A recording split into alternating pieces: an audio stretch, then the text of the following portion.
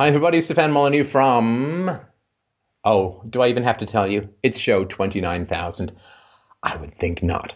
So welcome to your regularly scheduled Wednesday night Philosophy Chat Fest. Want to thank you once more so much for calling in, for donating if you'd like to, and you haven't yet. You can go to freedomainradio.com/donate to help us out. We don't ask you to get up early on Sundays. We don't make you sit in uncomfortable pews, and you never have to go out into the freezing rain to vote. But vote with your dollars. We certainly accept that kind of democracy. freedomainradio.com/donate to help us continue with our message to mankind. So, Mike, who do we have on first?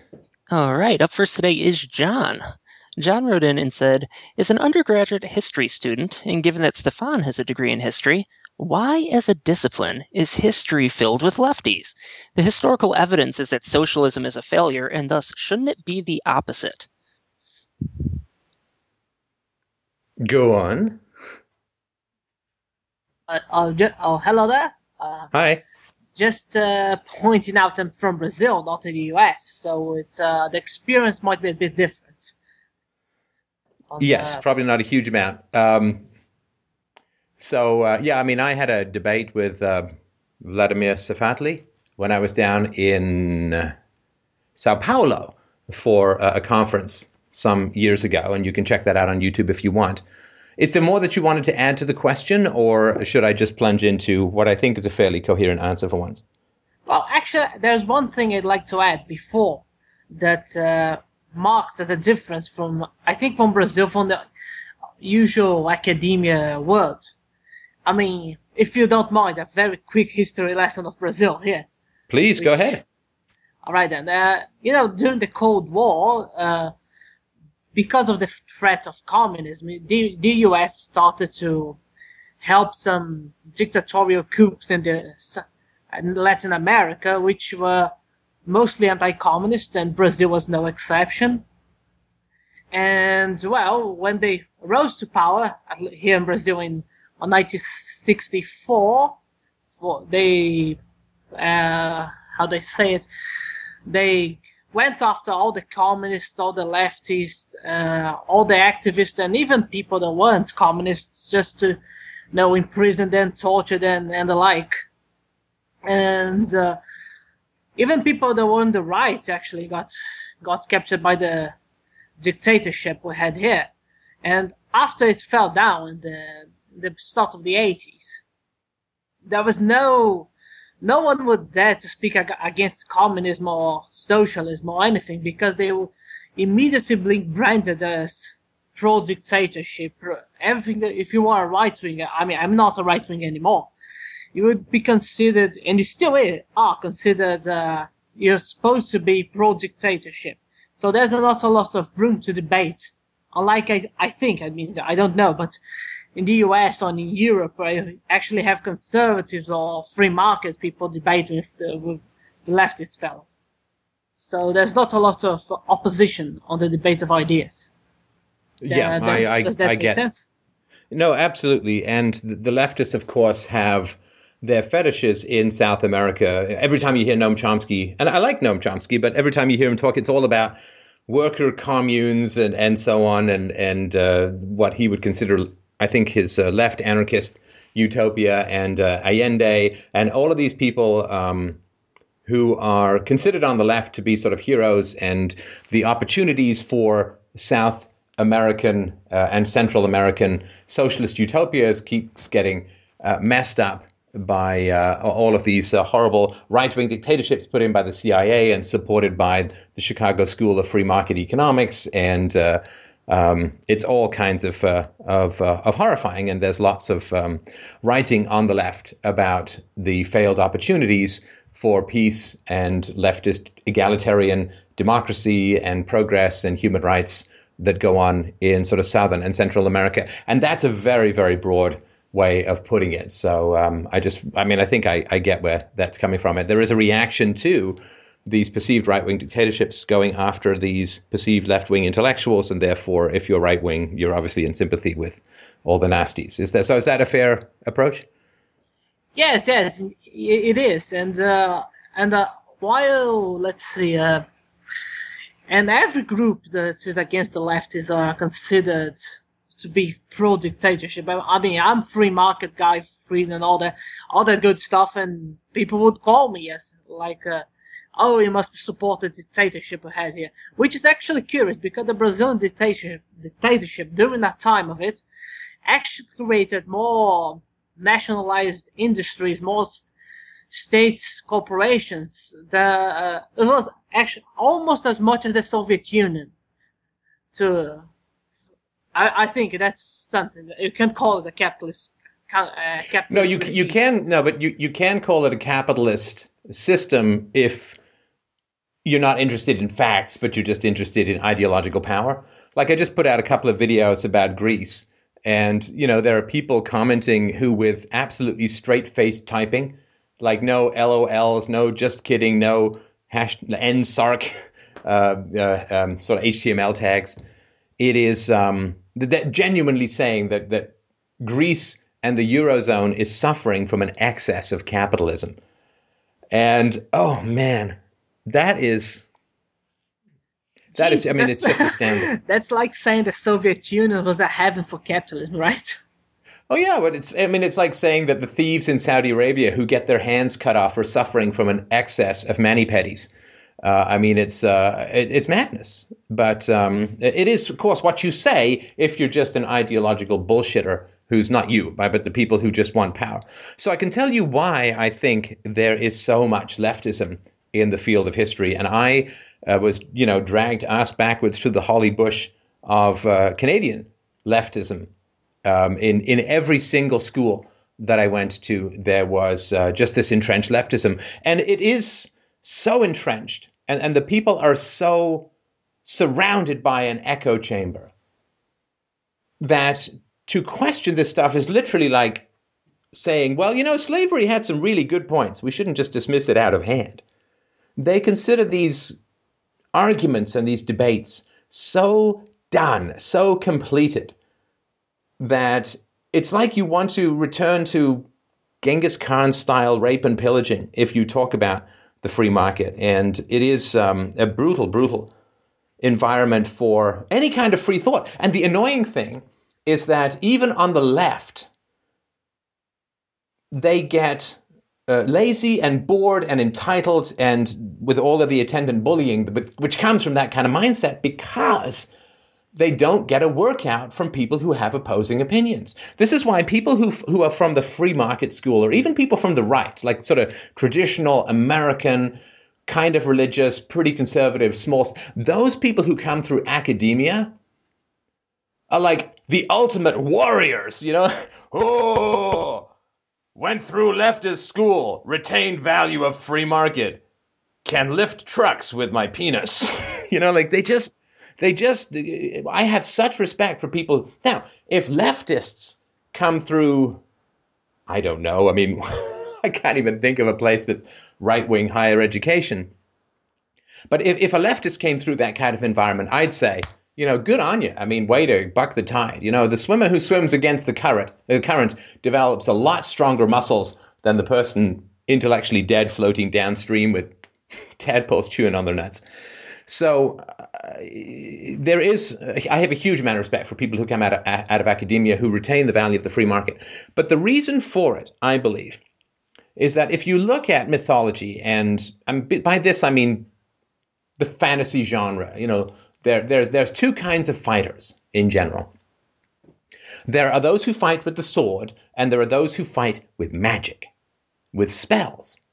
Now, that's really fascinating. And the way that it generally works in most fantasy role-playing games, is that the warriors start off relatively strong, they peak early, and then they don't get a huge amount stronger. Now, the wizards start off super weak, but end up with these 9th level spells that turn them into deities and that kind of stuff, right? I know this sounds very abstract, but I really do have a point here that I think will be quite powerful. Oh, I can understand that. Yeah, I played my fair share of games, so I know it. I can understand the analogy. Okay, so when we look at a wizard, what is a wizard? A wizard is somebody who changes the behavior of matter using language and gestures. Language and gestures are the two things that are used in public speaking and are used in shaping the ideas of those around you. Now, any movement starts off hopeless and ends up unbelievably dominant if it succeeds. Right? Again, anti-slavery and so on started off like, are you crazy? That's blasphemy and so on. And then ended up as the dominant, at least in the West, obviously the dominant paradigm that's not even questioned anymore. Not that it should be, but so I view university as Hogwarts.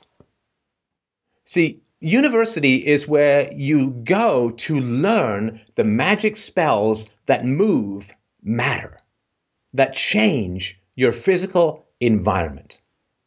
Now, that sounds kind of abstract, but it's actually very concrete. So if you make the case for redistributionist taxation, you are taking a giant verbal scimitar and slashing years of people's lives and then moving their wealth, their labor, their time, their efforts to other people. I mean, it's sort of like you get to... I'm thinking of the second Star Wars film that came out. I don't know what sequence it was, the fourth or something like that. The Empire Strikes Back. And in it, Luke Skywalker lifts the X-Wing out of the swamp on Dagobah, whatever. He lifts it out in the swamp and moves it. Now, that's redistributionist taxation. You are lifting massive amounts of wealth, physical things, because nobody cares about the money. They only care about what it buys. You are lifting people's lives. You are carving off years of their life over the course of their paying of taxes, and you are moving all of that material, all of those goods, all of those services from one group to another group, using only the power of words. It's truly astounding when you think about it. Think of a tariff wall. It's like this giant magical force field. You put up this giant force field, and foreign goods can't get in. It's like a giant shield spell for foreign sweaters or whatever the hell you're putting your tariff on. You have the power as a word wizard. You have the power to create mountains of fruit and lakes of butter and wine. Because you can set up these weird agricultural tariffs where farmers get paid to destroy stuff. You can, through language, you can set fire to entire fields of suspected drugs in South and Central America. Through the power of wizardry, you can set fire to an entire country, like Iraq. You can, through the power of language, through the power of warmongering, you can corrupt and virtually destroy the entire genetic base, the entire genetic integrity of people around Fallujah with gene-destroying weaponry. Through the power of language, you can turn paper into gold because you can get people to accept fiat currency in exchange for gold. So the most powerful magic, the most powerful force in the human universe is language. And this is why magic users start off weak and end up incredibly powerful, far more dominant than those who merely wield the sword or the gun. So the power of language is where the very intelligent people go to wield the greatest power. Now, this, of course, used to be religion. And it is, of course, still to some degree. Through the power of words, through the power of language, you can separate a foreskin from a baby's penis. You can rip off a third of the skin of a baby boy's penis. Through the power of language, you can cut a clitoris off a little girl. Because it's only because of the belief systems that these things occur. Through the power of language, you can effectively castrate someone and have them never have sex again if they go into, say, Catholic priesthood or something like that. You have this incredible capacity and power of language. And when you look at the power of language, the real warriors are in the ivory towers, and the amateurs guard them with swords. But the real power in the world is in language. And so the people who are teaching you and the people who are studying the magic of storytelling, the magic of fantasy, the magic of Manichaeism, or of creating opposite poles of moral alignment. Those evil foreign capitalist fruit companies, bad. The noble peasants who just want to work on a collective and feed their good. And when you create that paradigm, you create a whole physics that moves materials and lives and goods and money and produce. It moves it around the world like telekinesis, like foreign aid is just a language web. But what it does is like a giant magical catapult. It rips resources out of the poor people of rich countries, flings them across oceans and has them land in the coffers of rich people in poor countries. The amount of goods and services and lives that are ordered around and moved around, like people are just levitated, their arms are separated and is put over there, and their money is separated and pulled in two and put over there. It's all done through this incredible telekinesis of credible language and the construction of a moral edifice, the questioning of which makes you immoral. And so if you are somebody who wants power in the world, study language, study rhetoric, study sophistry, study the capacity to change people's minds without touching them or threatening them in any way, shape, or form. Now, if you can sell that narrative to people, then you will get your way for generations. Because the soldier's arm wears out. He gets old, he gets creaky, he gets arthritis, he wants a nap. But the language skills of the sophists, of the Hogwarts wizards of human manipulation, only tend to grow with age. Which is why, in wizardry, it is the old who are the most powerful.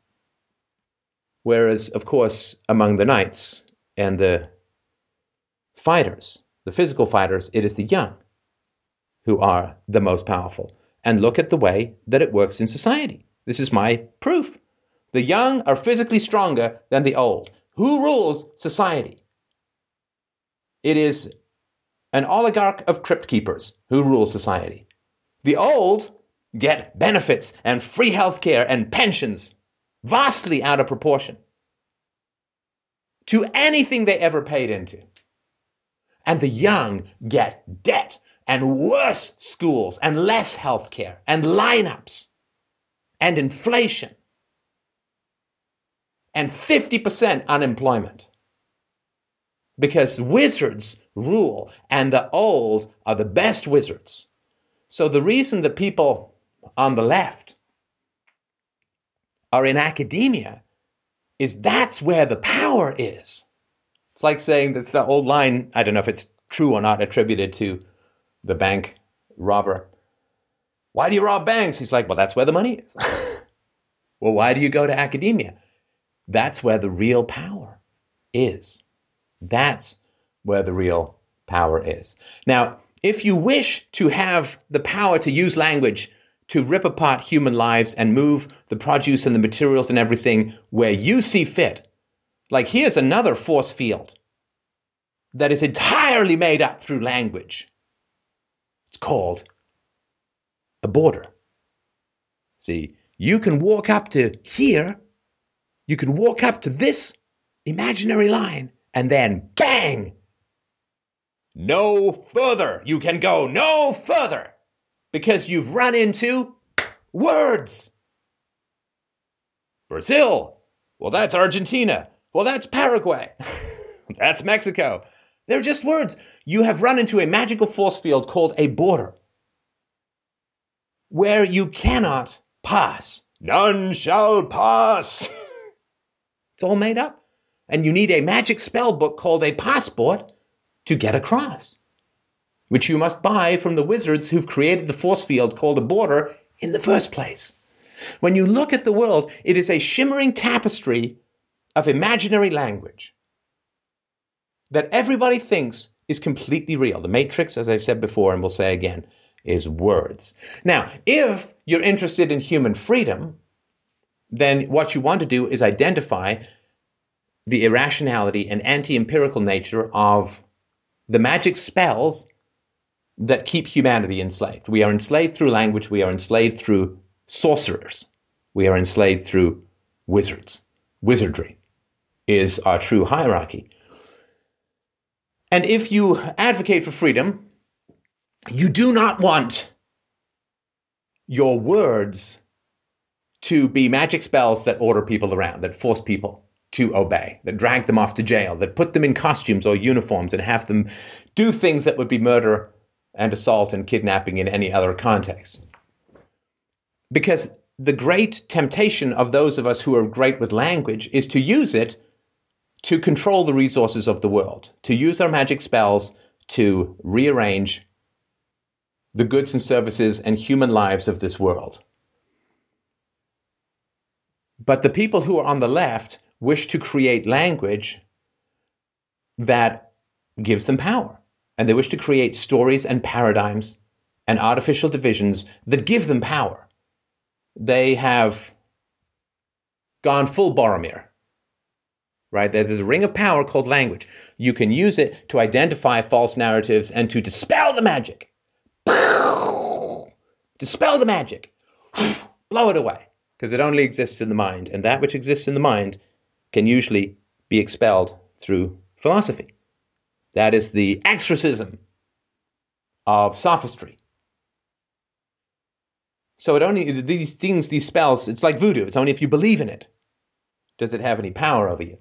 So the people on the left, they don't want to give up their power. They want to use the traction of fantasy and morally compelling narratives to organize, order, control, manipulate, have power over humanity. Those who are into the free market, we are using our skills, our sophistry, a power of whatever language we can command to attempt to dispel the magic and to say that what most people call truth is actually magic. And once they understand that it's magic, they will also understand that what they call truth is merely a convincing lie. And academia trains you so much in the Matrix that you think it's real. They train you so much in these narratives. The evil rich, the virtuous poor, the necessity for the government to shield you from corporations and protect you from enemies and help the poor and heal the sick and the aged. And right, they just create this massive narrative that is so believable that you just voodoo yourself. And we live in these bizarre, fascistic, crystalline mind structures of word wizards who came before us. And almost nobody lives in anything as simple and prosaic as reality. Reality is there are no countries. Reality is government doesn't exist. Reality is ethics is universal. Reality is your income is not very good at predicting your ethics, right? And the reality is that everyone who tells you that you must be their slave so that they can save you from an enemy is the enemy they're describing. Is the enemy that they're describing. And everybody knows this deep down. Everybody knows that there's no such thing as government money. Everybody knows that taxation is theft. Everybody knows that inflation is theft. Everybody knows that the welfare state traps the poor. Everybody knows that government schools are getting worse and worse and worse. Over the last 10 years, disability benefits in the US have gone up 50%. A third of those people have another piece of fiction called a mental illness, which cannot be detected in any physical test, in any way, shape, or form. Well, you see, you have chemical imbalances in your brain. Really? Would you like to show me that in some sort of chart or graph or blood test? Well, no, we can't really do that because we have a magic spell book called the DSM-5, which casts a spell on you, and then we get to pump chemicals into you, which make an imaginary disease into a real one, in my opinion. So from gods to countries to cops to taxes, we live in the manic, obsessive control paradigm of manipulators who are insane relative to reality, but fundamentally sane when it comes to their use of power over humanity, who they view as livestock. You cannot order an equal. This is fundamental to all human relationships. You cannot order an equal. You can only order a subordinate.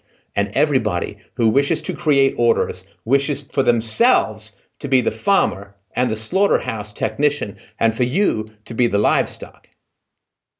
And there's no better way to do that than language. And there's no better school for the dark wizardry of propaganda than academia.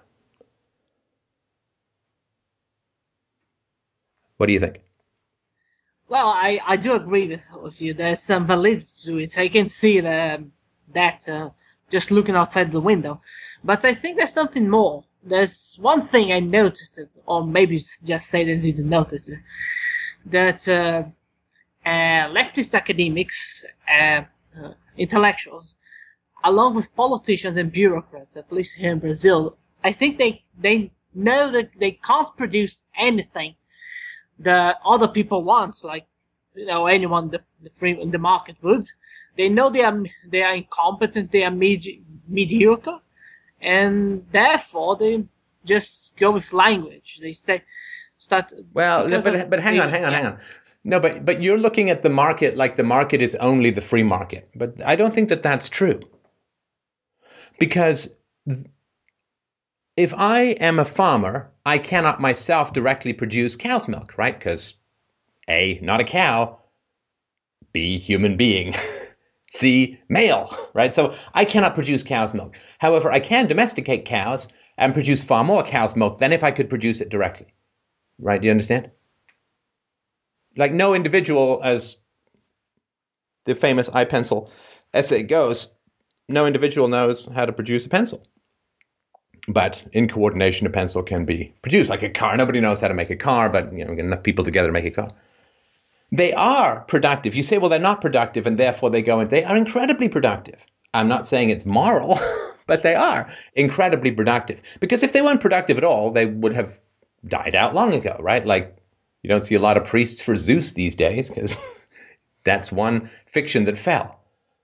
And so, don't underestimate. You say, oh, well, they're not that competent. In a free market, yeah, they'd have to get real jobs. In a free market, hell, I'd have to get a real job, because there'd be much less of what needs to get across from philosophy would need to get across for people, right? Not a lot of abolitionists in Manhattan these days.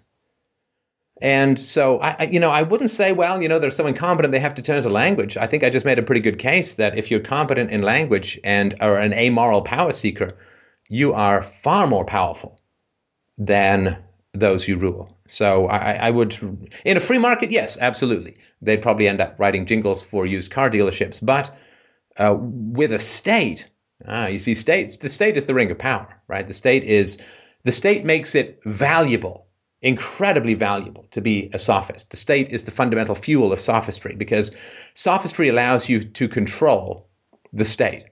And when you can control the state, you have ultimate power. And so the state is like this giant gravity well pulling sophists into its sticky, gruesome surface so that they can shout their manacles of human control into the interstellar depths of our ignorance. And they are incredibly good at it. It's like the state is a giant gravity well and creates lobbyists. There wouldn't be lobbyists in a free market, right? And it creates this massive financial superstructure that would not exist, at least not in its current form or anything to its current degree in a free market. But in a more fundamental way, when the state exists, it creates a giant gravity well for the competence of language and the power of language to gain control of it. Like, it's like when the government controls religion, everybody who's religious wants to control the government. And it turns priests into politicians. And with the separation of church and state, then that tends to fall away. But academia exists because, in its current form, because the state exists. And also, of course, because the state guarantees things like a tenure and sabbaticals and summers off and working 5 hours a week if you feel highly motivated as an academic. So I would question the degree, John, to which they would be considered incompetent.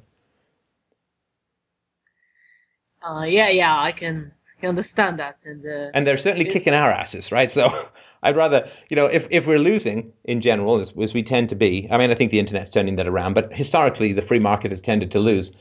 I wouldn't want the people I wouldn't want to sort of shout out at the people who've got their foot on my throat that they're not really very tough at all. Yeah, I can understand that. And well, here in Brazil, it never got a foothold anyways. Free markets never got here. I mean, we had fascist governments, socialist governments, social democratic governments we have right now, but we never had anything close to liberalism. No, and to be fair, in the West, I would argue that the free market never came about as the result of anyone in power's dedication to the principles of the free market. What happened was, in England and in the Netherlands in particular, but even more so in England in the 18th century, the free market arguments for free trade, for open borders, and so on. I mentioned this before, but I wrote a novel years ago set in the 18th century, and I read a book called England's Treasure by Foreign Traffic, and you had the Corn Laws repealed in the mid-19th century because all these restrictions on buying and selling of corn overseas and domestically. And what happened was England figured out that if it relaxed medieval guild restrictions and if it allowed more property rights in land, then what happened was it released people from the land, from subsistence farming, because as land got centralized and got more efficient, you ended up with this dense urban proletariat, which is also known as the giant soldier and sailor farm. Right, so they realized that if they brought some free market principles into play, they could have an empire, right? And it wasn't because they had some fundamental dedication to self-ownership and to property rights, because if that was the case, they would have abolished themselves as a state. But what they did was they said, wow, if we allow people to trade freely, by God, we end up with a huge amount of treasure. England's treasure by foreign traffic. Not, isn't it great that we can all be free, but England will gain more treasure for the treasury, more soldiers, right? England became an empire because of the agricultural revolution. The Industrial Revolution was an afterthought. The agricultural revolution gave England the crop of soldiers and sailors, the excess crop of soldiers and sailors that it needed in order to have an empire. Rome fell fundamentally because taxation and conscription only work in big cities, and they kept raising conscription rates and lengths, and they kept taxing more and more people, drove all the young people out of the city. Therefore, they could not continue to impose these crazy taxes. You can't go into the countryside and raise taxes. You generally don't come back, right? I mean, I want half your cows because I'm from the government. Oh, what's that you've got there? Oh, why is it going up my nose at high speed? So everyone, the cities began to depopulate. They could not get the soldiers they needed to sustain the empire. Therefore, they had to start hiring mercenaries. They had a declining tax base because the cities were depopulating. Everyone was getting, because it was 20 years in the military, and even if you survived, all you got was an acre or two of land, and your odds of survival weren't that great.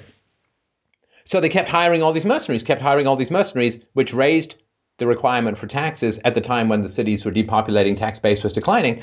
Next thing you know, they can't pay their mercenaries, and the mercenaries come and sack Rome, and bingo, bango, bongo, Rome goes from like 1.5 million people down to 17,000 in the space of a couple of years, and at least the western half just died. So if you don't have the base of soldiers, you can't have an empire. And so they didn't care about the free market. They cared about getting more soldiers. And if they privatized some of the land and they privatized some property rights and they destroyed the guilds, they got the excess food production, which allows for an urban proletariat to develop from which they can grab people for military service. And they have the money to pay them because of the wealth that's being generated. So I just wanted to point out, it's like you say, well, we never had the free market. And that's certainly true, I would argue. But I wouldn't argue that the West had some magical dedication to the free market. I mean, George Washington, right? I mean, approximately 12 minutes after the ink dries on the Constitution, he's riding down the Pennsylvania farmers with swords and muskets to impose a whiskey tax. We've never come close to a free market that is principled. We have come close to the ruling classes realizing that if they give the cows bigger stalls, they get more milk. But that's not one step before turning the cows free. That makes the cows more valuable to enslave. Does that make any sense? Well, yes, it does, and you could go on because didn't happen only in the West. It happened in the East too. Like on the Chinese dynasties, it was pretty much like that. You had, if you don't mind, like the Song dynasties were kind of sort of like free, and then came the Ming dynasties, closed everything. But yeah, it does make sense. My point is just because it's so alien an idea, like freedom's an alien idea here in Brazil. That's my point. Oh, I don't know. Look, I mean, I don't mean to tell you about Brazil. What do I know? But if you were to pass a law saying the government's going to choose who you're going to marry, what would people say? Well, it's kind of a conservative country here, so it's a 50-50 thing. No, I mean, come on. If there was a government passing a law saying the government chooses who you marry, people would be pretty upset, right? Who you marry, yeah. People go insane on that one. Right. And, you know, one of the challenges is why I sort of poke and prod at women through this show. It's probably going to be taken out of context. But anyway, why I keep sort of nagging at women for sort of female responsibility and so on is that we're not going to have a free market until women get on board. That's the one ingredient that has always been missing from free market discussions is a women's commitment to the free market. And we can see that very clearly. I don't know how it goes down in Brazil, but certainly in America, the voting patterns are very clear that women without husbands vote Democrat and women with husbands vote Republican. They vote for smaller government. And we've gone into the reasons for that before. Single moms vote for entitlement benefits and free healthcare and subsidized housing and SNAP benefits and all of that kind of stuff. And for obvious reasons, because they don't have a husband to provide for them. Whereas women who want to have kids who are married vote for smaller government because the government is taking away their husband's money. In other words, their family's money to give to the single women and to the women, single moms and so on. So until women get on board, we're basically just fighting in the wind. And the degree to which I've tried to make this show female friendly, I know sometimes it doesn't seem that way, but responsibility isn't always it doesn't always feel friendly. It's like exercise. It doesn't feel friendly in the moment, but it is friendly to your future. But that's why we talk about relationships and love and babies and parenting and so on. And that stuff brings a lot of female listeners in to this show. I mean, as far as our philosophy show goes, we had a pretty good coterie of, dare I say harem? I actually dare not, because that's actually kind of mean. But pretty good coterie of female listeners, because if we can't get women on board, it doesn't really matter what we say in our blogs or academic journals or what gets published in Reason magazine, which I like and enjoy.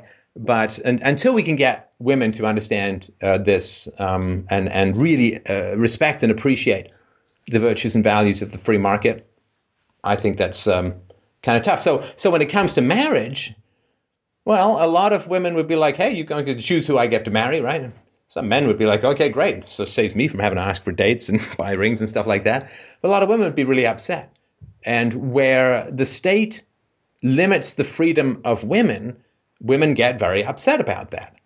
But where the state limits the freedom of men, women tend as a whole to not be quite as bothered, which is why I'm really trying to sensitize women to the needs of men, right? To what hurts men, to what moves men, to what motivates men, to view us as full and deep human beings worthy of the same rights, privileges, and protections that women do. In other words, men guarding their income is as powerful from a sort of evolutionary sexual reproduction resource standpoint as women guarding their vagina and their eggs from predation. But anyway, we're a ways away from that, but I just wanted to mention that.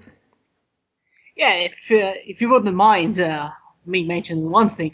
Well, in that case, on male-female relation, no one went mental on the Falklands War when Margaret Thatcher, a woman, declared war on Argentina, sent a lot of men to die for England, right? Well, of course, and if it had been a man sending thousands and thousands of women to go fight and die, and people would go insane. But men are just, these interchangeable legs with penises and arms that can repair electricity poles that women don't want to go up, and to really generalize. But no, there is absolutely. I mean, Anita Sarkeesian receives a death threat, which is terrible, of course, and the whole world goes mental. And I'm not disagreeing with that. But an entire men's rights conference that I spoke at last summer in Detroit received significant and a series of pretty credible bomb threats and death threats, and nobody cared. Because that was just men getting together, right? I mean, and we're just still a very base biological species, right? I mean, sperm are more common than eggs, and eggs must be protected and shielded. And sperm, it's raining sperm, but eggs are diamonds. And so it's hard. But, and this is why I keep nagging women to say, we got to care about what men feel. We got to care about what motivates men. When men don't like taxation, it's important for you to listen. It's important for you to listen. When men want smaller government, it's important for you. I don't think you've got to agree with everything, but it's really important to listen and to be curious about what men want and what men like. And that, of course, is very foreign to people's thinking still, even now, after many people have been hammering for many years on the problems of male disposability. It is still so hard for people to push through the estrogen shield that seems to separate a woman's heart from a man's feelings. Still, again, this is generalizations, and there are lots of exceptions, but we've still got a ways to go. All right, listen, man, do you mind if I've spent a good old chunk on this time? Do you mind if we move on to the next topic? Oh, sure. Thanks. And good luck in your studies, man. I mean, you will come out like a brute force of nature, getting through all of this stuff. Don't try and change the professors' minds too much, but speak up, and you can certainly sway some of your fellow students as I did. And I actually did once. Last semester, I debunked the Great Depression myth that the free market caused it, and on the Salvador Allende nonsense in Chile, if he was actually good and he wasn't. So, right. No, and that is important. I mean, when even the Federal Reserve Chairman says that the Fed caused the Great Depression, it might be worth for other people to listen to him. Well, thanks, John. I appreciate it. It's a great question. Feel free to call back in anytime. All right, then. Thanks. All right. Thank you, John. Up next today is Nick. Nick wrote in with the question. He answered our call for art-related questions. So up front, thank you so much, Nick. And this one might require a little more explanation. But he wrote in and said, is music a mathematical construct that appeals to our natural inclinations to organize, or is it through exposure and nurturing that we learn to appreciate it? What do you think? Well, my honest opinion is I feel like you need to understand some part of music to actually make it or write it or understand it. And I can't help but imagine that it's due to our inclination to organize things. Just the idea of that things are separated in octaves and all that jazz just really seems to make sense to me as a way to organize various sounds into what appeals to us. However, I've come across a number of people who, I'm trying to think of the best way to put this. I like to use the analogy of thinking outside the box in this. I know a number of people who they say they think outside the box, but I can't help but look at it and say, you're not even a stone's throw away from the box. You're so far off base. And I don't know if it's they've never understood it or they just want to go their own way with it. I'm not sure what the thinking is there. Right. I mean, I can go into some thoughts on music. The other box stuff, maybe we can touch in at the end. Well, I kind of wanted this ahead. to go in music and art. I was just kind of thinking of the theories of music and art, just kind of saying, should these really, are they guidelines that help us because they're something that we've all kind of agreed, yeah, that's aesthetically pleasing, or is it a mathematical construct that really makes sense and are pinning these things down? Well, music, like almost everything else, I believe, serves a very strong evolutionary purpose. And the purpose of music is varied and manifold. I mean, I'm sure you have read about the many positive effects that musical training has on the brain. Mm-hmm. And so music, like comedy, is a form of brain training. And I think that's people can look all that stuff up. I don't need to go over that. That's pretty well explicated in psychology these days. But I'm going to invite you into the world of goth. Now, okay. Goth kids, I can say that because I'm going to be 49 this year. I can start calling younger people kids. But goth kids and emo kids and punk kids and so on, well, what are they doing? What they're doing is they are broadcasting their state of mind. They're broadcasting fundamentally their histories to each other. So a goth kid is broadcasting something very clear about her history or his history, and they're trying to find other people who have similar histories so they can mate. Mm-hmm. And so music is a way of finding people who are like yourself so that you can make children like yourself. And so I think that's one aspect. It's also a way of keeping out groups at bay. I don't know, like when I was in university, when I was at McGill, a woman I was dating had a Chinese girl in the apartment, a little room next door. And this Chinese woman played lots of Chinese opera. And I mean, I'm pretty open-minded to a lot of music, love getting into new stuff. Aboriginal throat singing and Chinese opera, that's a bridge too far for me. You know, my tidy-whitey brain just can't I can't elastic out that far. I can't rubber man myself around that tree. And so that is a way of keeping groups separate to some degree. And mm-hmm. So if you're Chinese and someone else likes your Chinese opera, you know that you have that history in common. So I think there's a lot of broadcasting of compatibility. Doesn't mean mental health, but it's a broadcast of compatibility. Kurt Cobain and Courtney Love, they tragically found each other. I mean, there's a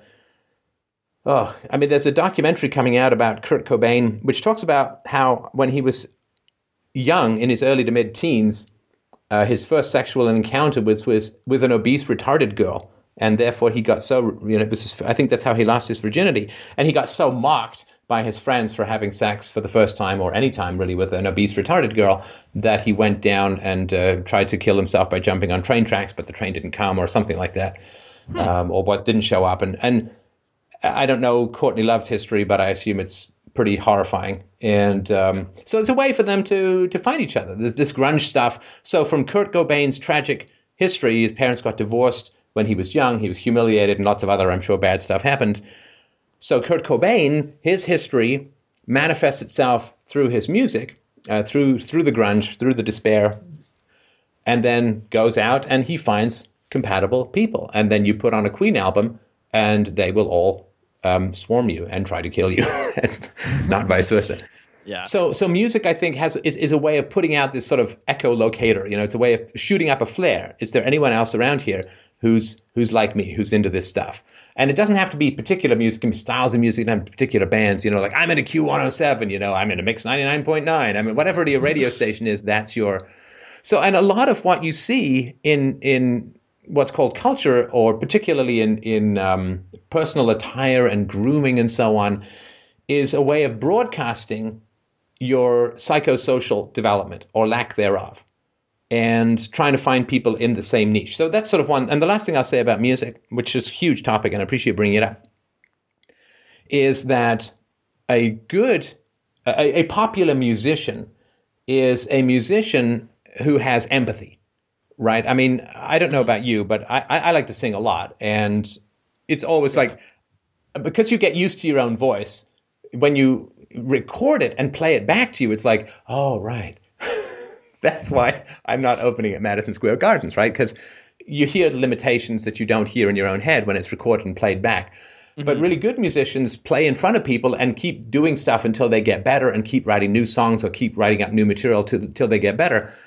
And it always sort of irritates me when people get up at karaoke and just sing aggressively badly, because it's especially when they're really loud, because it's pretty aggressive and it's very unempathetic. And I don't mean everyone has to sing beautifully, but pick something in your range and give it a good shot. But I mean, don't take on Bat Out of Hell unless you're actually Meatloaf or a reasonable facsimile thereof. Yeah. So if you have you have a nice singing and you sing well and so on, then other people are going to enjoy hearing it. It means that you've got an accurate reflection. Whereas if you're singing off key and badly all the time, it means that you don't know how you sound. You don't actually have the capacity to empathize with people who are listening to you. So I think a good musical capacity shows intelligence, it shows dedication, it shows follow through, it shows commitment, it shows empathy, because you're playing stuff that people like to hear. So I think it has a lot of broadcasting of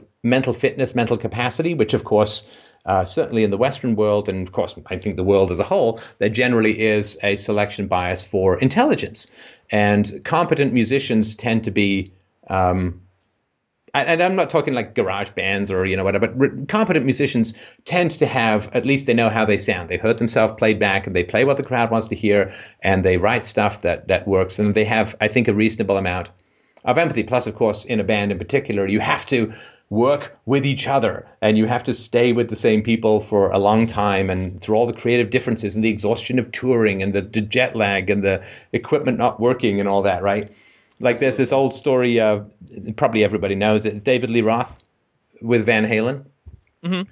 So David Lee Roth, they had this rider like list of demands, and it just went on and on and on.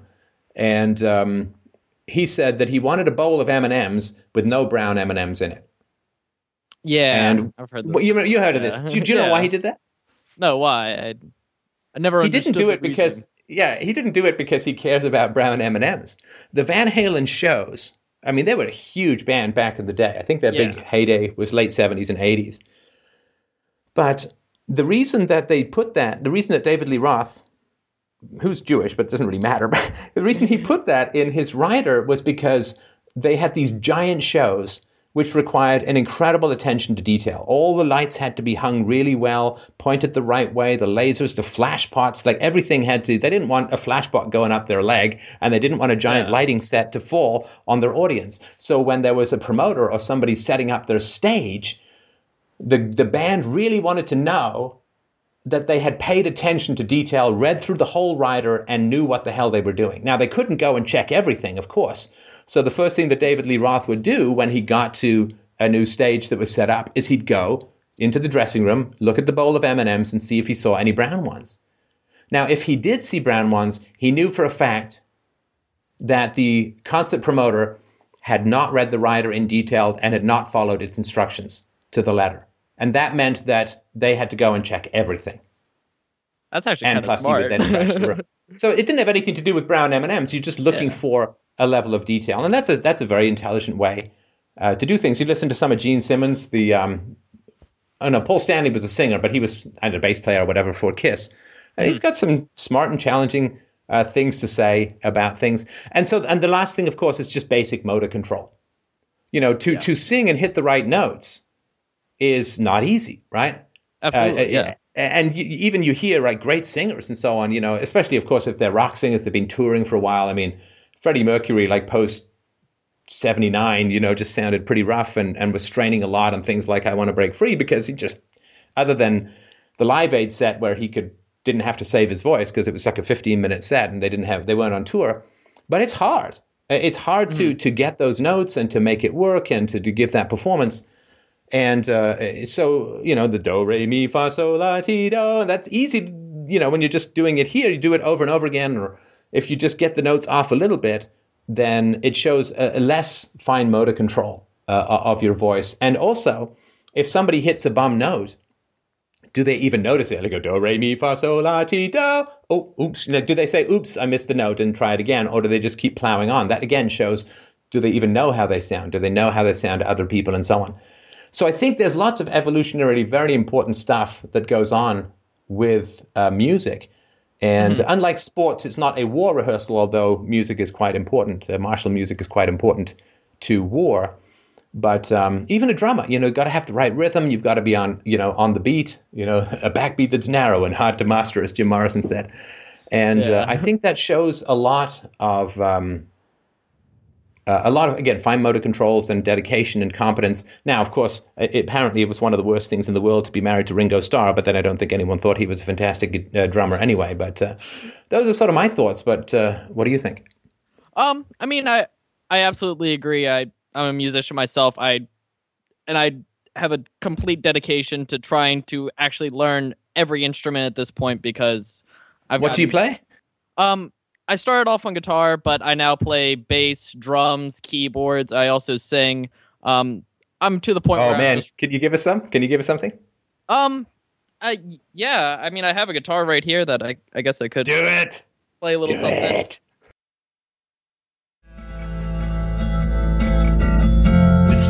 Perception, you've got no command.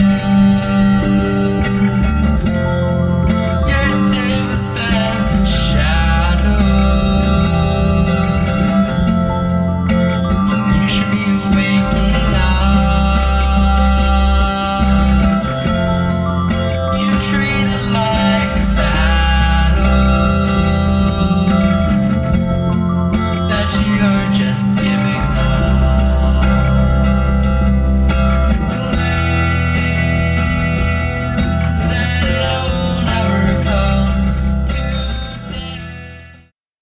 Very cool. Thank you so much for sharing. I mean, I was to me, especially guitar is like this massive mystery instrument of competence. Because I have these stubby little doll hands, Barbie's hands.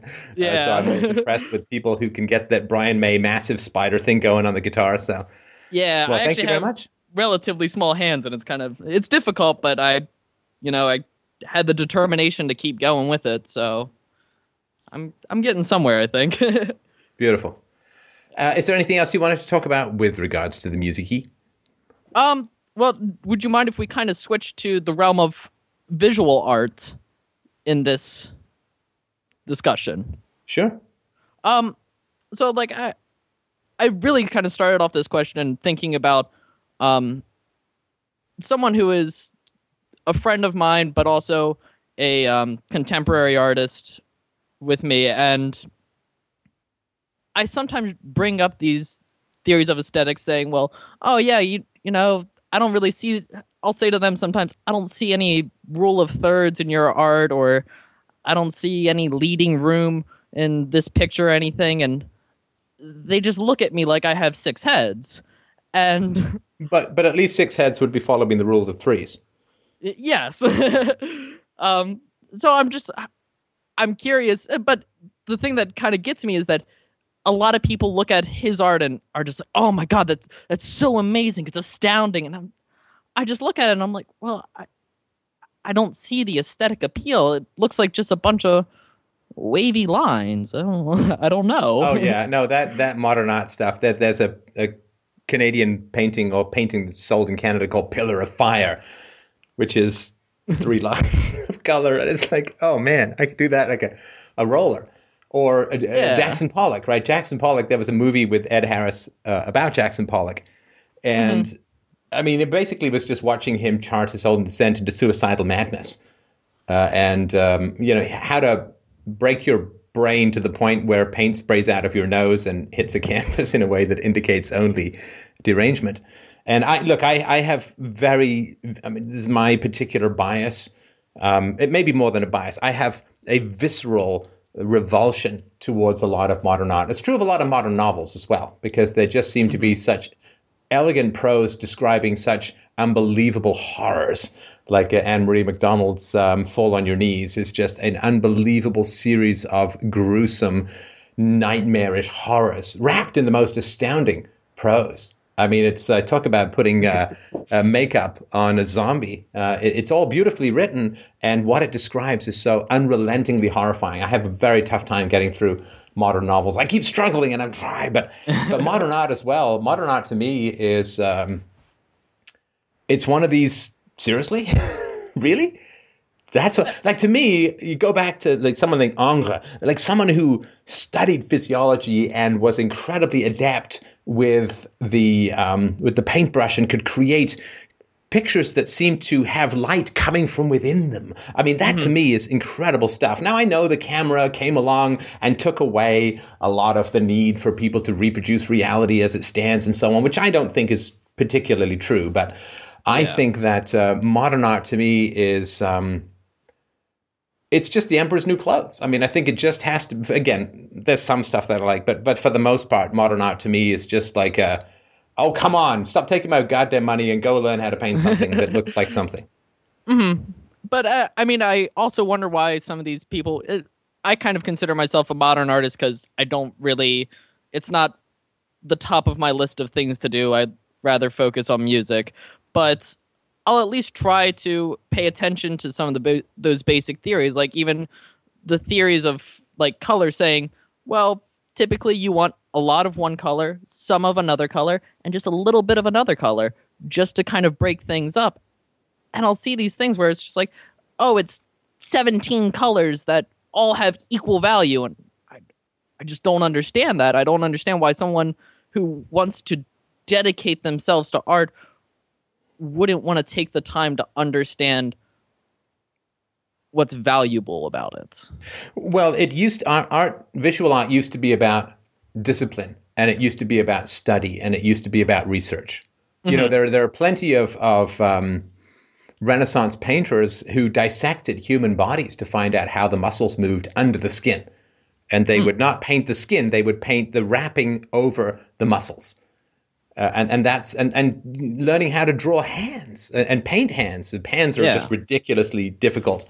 I know to paint. But when I was growing up in England, there was a Paul Klee hanging in the flat or the apartment that we lived in, and it was just this round circle with like 2 little diagonal squares for a mouth and all that. And it always just struck me as like, that's what, crazy people strangle cats to stop that sneer in their minds. Like, it just seemed like really, and there's this thing in art which is like in the Jackson Pollock movie, and I know it's just a movie, it's a dramatization, but the woman is like, you've broken through, like, this has never been done before. I have 17 colors that are completely It's like, but the innovation for innovation's sake to me is horrendous. I think it's not just bad, it's horrendous. Like a lot of Andy Warhol stuff, like, here's Elvis. There's 3 of him, and they're different colors. That's never been done before. Right, because painters had pride in their craft in the past. And this stuff, like, it's never been done before. It's like, there's an old joke from Cheers where, I can't remember Woody Harrelson's character's name. But anyway, he's trying to make a new cocktail. And I think Norm says, man, you should have stopped when you combined whiskey and trail mix. It's never been done before. There's a reason why it's never been done before. And the degree to which artists face the state rather than the people has created this weird bureaucracy. Bureaucrats are always superior and condescending, like people at the DMV. Why don't you fill out your form properly? Whoa, hey, say that at the ski slopes. Just help you fill it out, right? And artists have been decoupled by the state. They've been decoupled from the marketplace, and so they're free to basically jack off on a canvas and call it innovative. And that to me is gross. Face the marketplace, subjugate yourself to the marketplace. It's like philosophy academics should be doing what I'm doing. They should be quitting their jobs and doing what I'm doing. Maybe they'd do a far better job. Lots of people think they would. Great! I invite you to come into the marketplace, talk to the people, find out what matters to them, and help them with their lives. Yeah. And find some beautiful things or make some beautiful things that people will enjoy. And I suppose that becomes the ahead. biggest. Oh, I was just going to say, I suppose that becomes the biggest difference is I recognize the free market and trying to say I need to have a marketable value that if I want to make this a career, I need to be able to eventually sell some of this stuff. So I want there to be a general appeal to it. And I guess that's what separates me from a lot of avant-garde and irrational artists, I guess. Yeah, I mean, there's a real challenge because, of course, you want to be innovative. You want to do new stuff for sure. Mm-hmm. And but at the same time, like Mike's just pointed out, the Piss Christ is one of the most famous pieces of egregious modern art. 1987 photograph that depicts a small plastic crucifix submerged in a glass of the artist's urine. That's never been done before. Oh, right. Yeah, I remember that one. Artists in the past had some pride. I mean, you've got the menstrual Virgin Mary, and you've got photographs of vaginas. And there's art which you open the vagina and go through. That's never been done before. It's like, well, actually, I think the other way when I was smaller had been done before. But it is, to me, it's repulsive. And to me, it is an assault upon the rational mind. And it is an assault upon coherence. It is an assault upon sanity. Because every artist creates that which is most important to the artist. Now, and any commercial artist, and that always sounds bad, but commercial means that people are willing to pay you for what you're doing. Right? I am a commercial philosopher. People are willing to subsidize me for what it is that I'm doing. And of course, there's lots of people find that it's the old aristocratic thing that happened. It's like, this land has been in my family 14 generations. That man is merely a merchant. He's merely a buyer and seller of dry goods. Or I think it was Oscar Wilde who referred to 19th century American novels as dry goods, which I always found very funny for no particular reason. But it's like, he's subject to the marketplace. I mean, how revolting, how repulsive, how common, how bourgeois. I wish to rise above to a platonic ideal of art rather than grab about attempting to get people to give me shekels for my masterpieces. And it's just like, oh my God, that is so horrendous. Yeah. I mean, those people may think that they sound like some sort of Platonic rock gods of artistic futures. To me, they just sound like Ross Geller in Friends with his keyboard. I don't know if you've ever seen that, but it's really very funny. Or actually, maybe Ross with his bagpipes with Phoebe attempting to sing along, which you should absolutely look up. It's one of the things that almost made me wet myself when I first saw it. It was so funny. But no, I think it's subject yourself to the people. Subject yourself to the people. This isolated, I'm great, but I won't ever put it to an empirical test. No, look, great art has it's what people want. It's what somebody wants. Like you look at that piece of art and you're like, man, I want that. And that would be a beautiful thing for me to have in my house. Now, of course, you want a beautiful thing if beauty is something that motivates you. Of course, there's lots of art that is disturbing or ugly or diseased or horrendous. And this is in movies. And years ago, there was a listener who suggested I watch a Studio Ghibli film. Mm-hmm. And I literally felt like my sanity was being disassembled through the course of watching one of those Japanese films. And like it was truly disturbing. I could not make it through more than a third of it. Like I felt like I was just not going to sleep for a week if I kept going. And there are those, and this, again, I'm perfectly willing that this may be my limitations, but it just seemed so unbelievably disturbing and disturbed for that kind of art. And there are people, of course, who love that stuff. I remember when I was a kid, there was a movie, an animated movie called Heavy Metal. Mm-hmm. That was, I don't know, pretty disturbing. There's the movie Pink Floyd's The Wall, which I think is an incredible album. Been meaning to do a review of it. And the movie is also very powerful, but nobody would ever call it beautiful. But it is very visceral. It is very powerful. And it's always disappointed me the degree to which Roger Waters has disavowed the fundamental emotional drives of that. Basically, there was some guy spitting at me and I felt fascistic, so I thought I'd write an album about it. It's like, dude, come on. This is the matriarchal planet that everyone's living on. Anyway. There was so much more to it that he could have openly talked about. When artists shrug at their own depth, it always bothers me. But probably it's the shrug that allows them to have the depth. That's my guess. But anyway. Mm-hmm. And so, Sylvia Plath as well. I mean, Sylvia Plath is a novelist, writes really disturbing stuff. You read The Bell Jar, and it feels, again, like the language is being used to disassemble the bricks of your sanity. And she was, I read a biography of hers years ago, and she was a pretty horrifying and horrible human being. And, Ted Hughes was a man she was married to who was a poet who wrote a very good poem, a number of good poems. The Thought Fox is well worth reading. And but a lot of these people are the horrifying people. David Lynch would be another prime example. I'm sorry? David Lynch would be a prime example. I don't know much about his personal life, but I don't know much of his personal life. The movie Blue Velvet. Heineken, fuck that shit. Pabst Blue Ribbon. Dennis Hopper is completely terrifying. Yeah. Movie, of so course. Terrifying. But some of the visuals, though, I love the cinematography in some of it. But the opening shot, right? Of this beautiful suburban street, and then you sort of go down into the grass and into the warring living roaches, beings of tiny stature. That's amazing stuff, and it's terrifying. And don't get me wrong. I mean, the movie Fight Club has got to be one of my top 10 movies. Nobody would call it pretty, but it is very powerful. It's very visceral. It's very foundational to particularly the male experience of the late 20th and 21st century. And it is a very passionate wet fish to the face of a life unlived. And so, to me, something doesn't have to be beautiful for it to be powerful.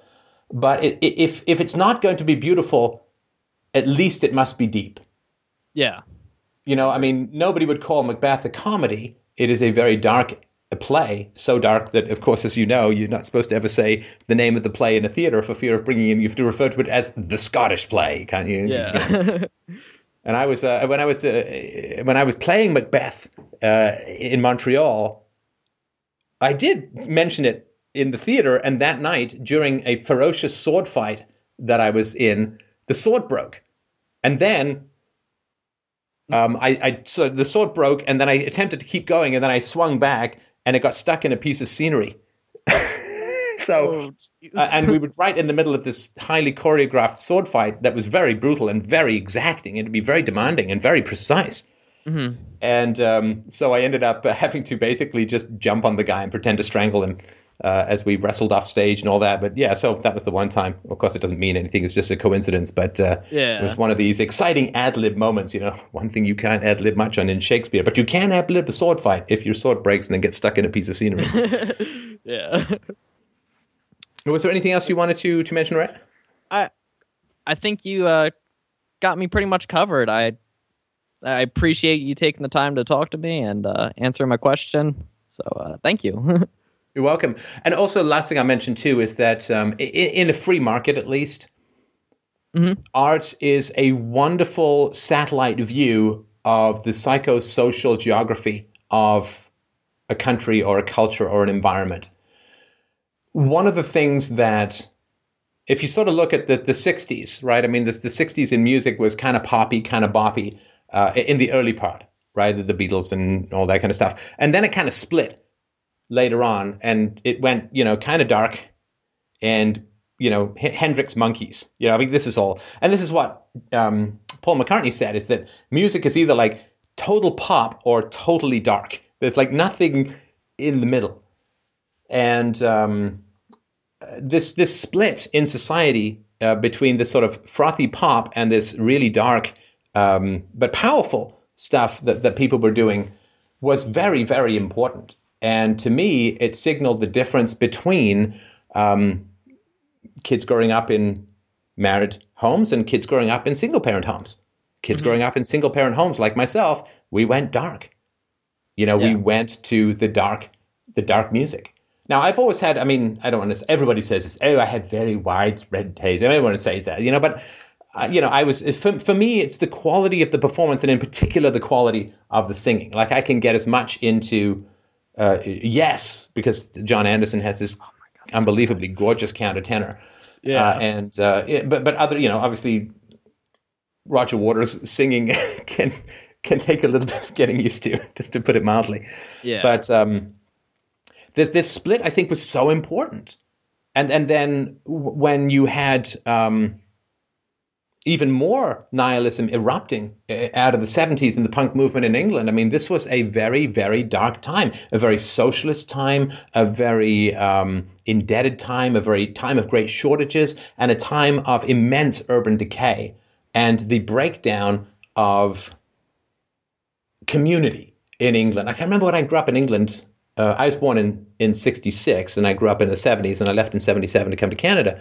Mm-hmm. But I remember even in the 70s, we lived in a heavily subsidized apartment. It wasn't actually that bad, but there was this row of bungalows. You know, again, I sound like a door sign. Got some bungalows.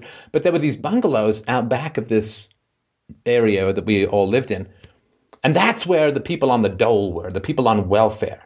And that changed even from the early 70s till when I left. I was really aware at the beginning that was bad.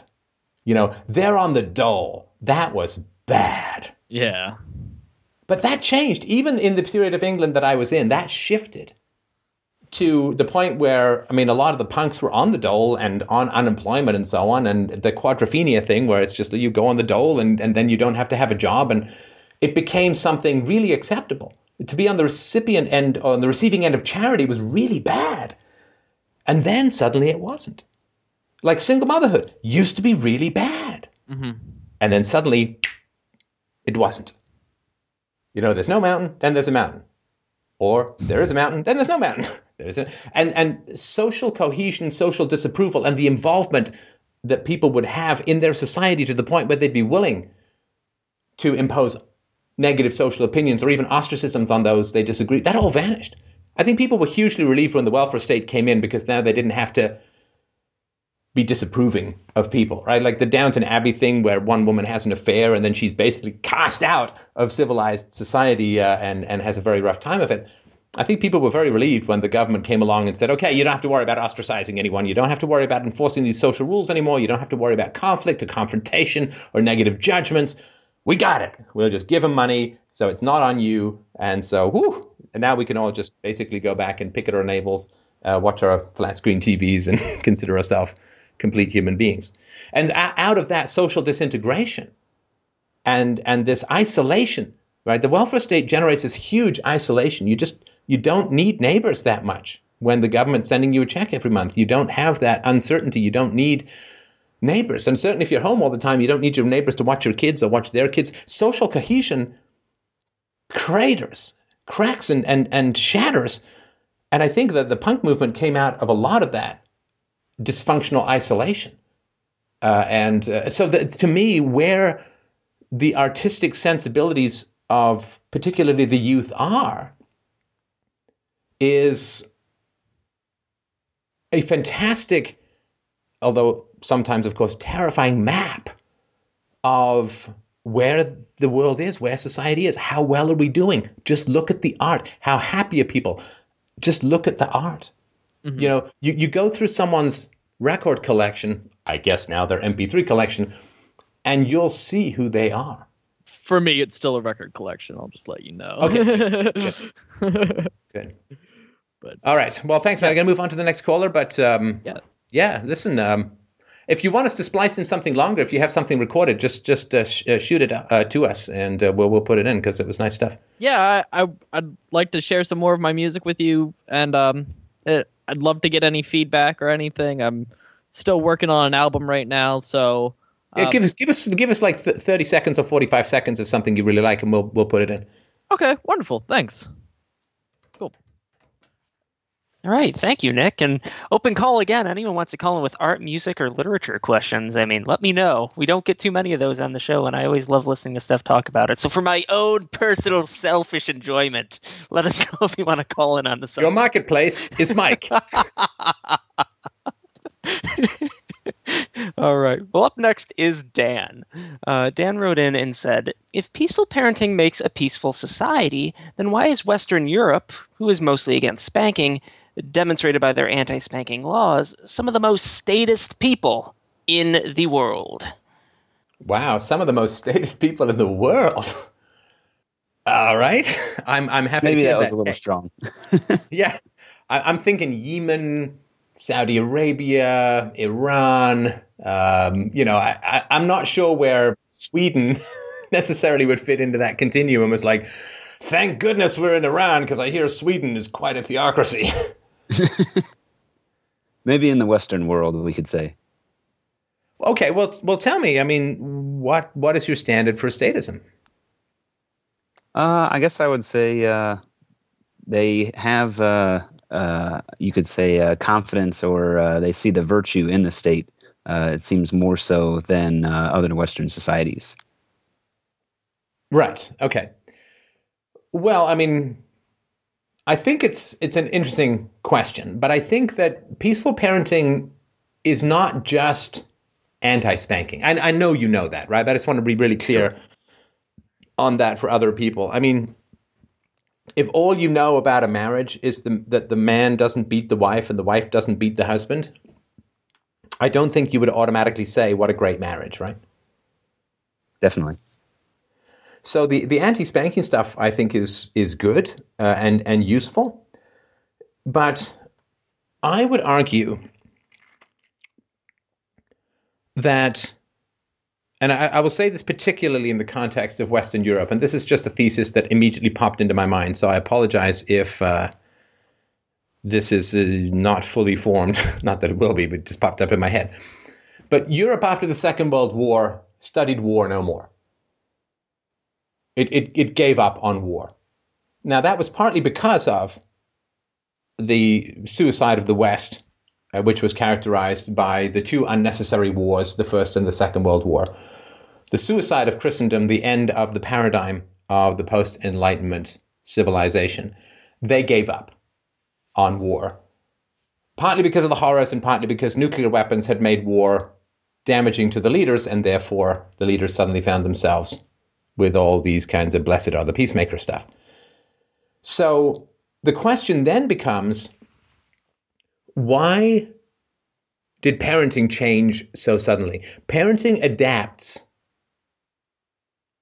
to the politics around it. So think of parents as a conveyor belt that produce what the state wants. Now, once Europe gave up on war, parents became more peaceful. Do you know why that may be? Say that one more time. Once Europe gave up on war, European parents became more peaceful. Do you know why that might have been? Not off the top of my head. Because warriors were no longer needed. In fact, warriors would have been counterproductive. You see, you produce criminals when you harm children. And all of those criminals are generally quite useful to the state, because they either split into private criminals who frighten the population, and then the population feels the need for the police and the state and the courts and the jails and all that kind of stuff. Or they become public criminals who you put a uniform on, and then they go and kill and arrest and kidnap and whoever the government points at, right? So the production of criminals is very useful to the state, unless the government is no longer in the business of war, right?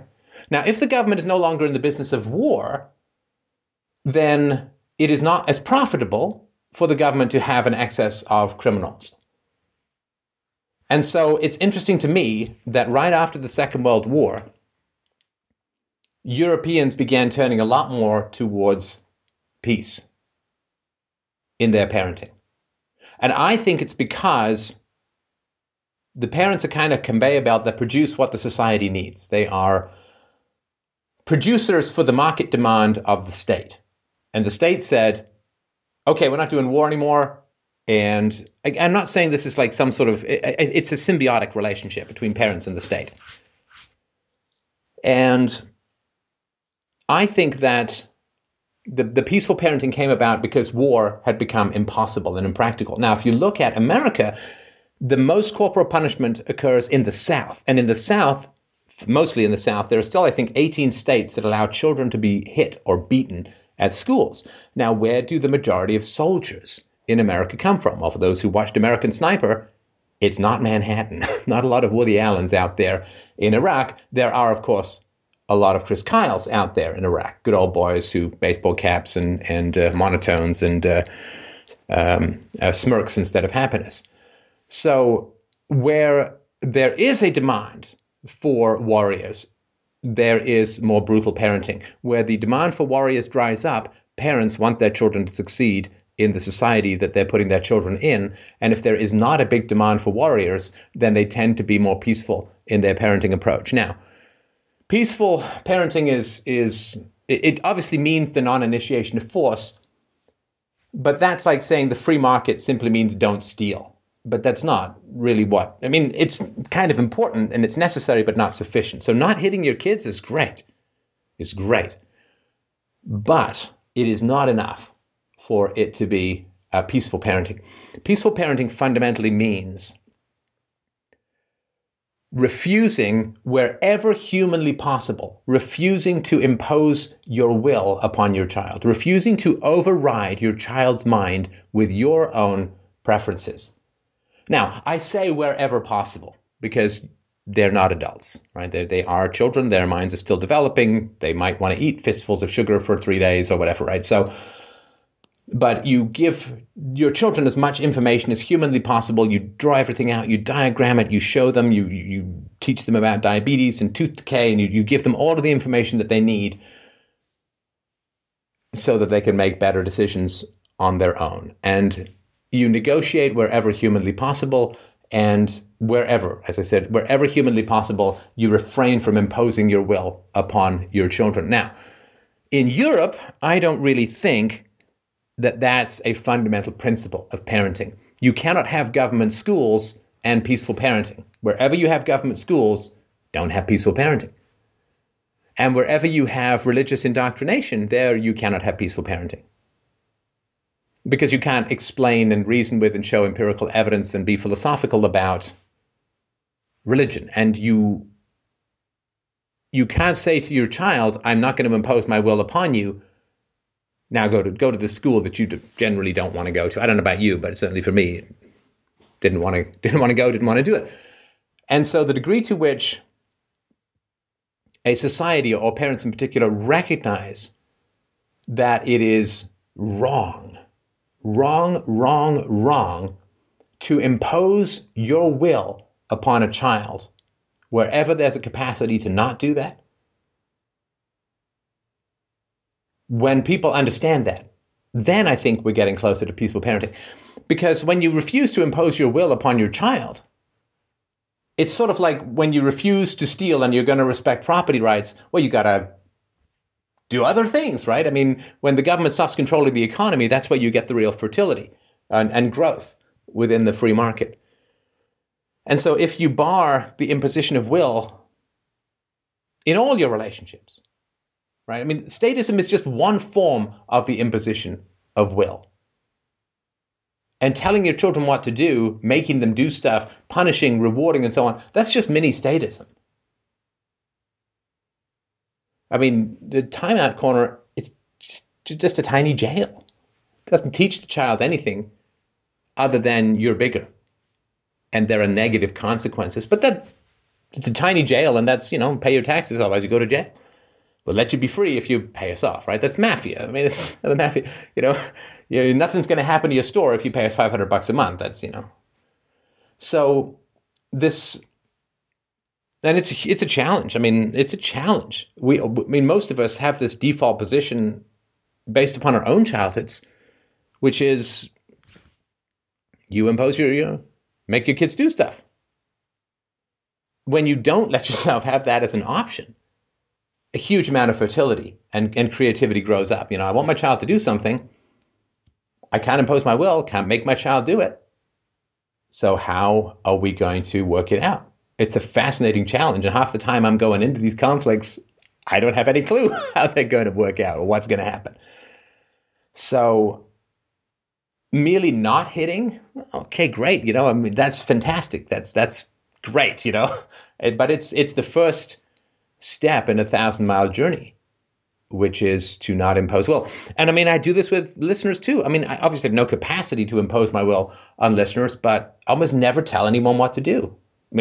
Nobody has to listen to anything, but I try to give people information. I certainly don't do this or don't do that, marry this, don't marry this, leave this, stay here. It doesn't work. It's not valuable.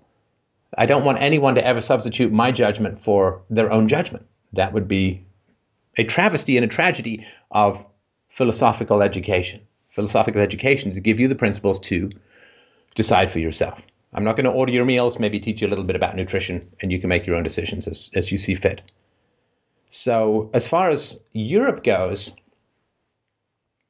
European societies are still fundamentally about those in authority imposing their will on their subjects, whether it's God to mankind, priest to child, parent to child, state to citizen. That paradigm still exists.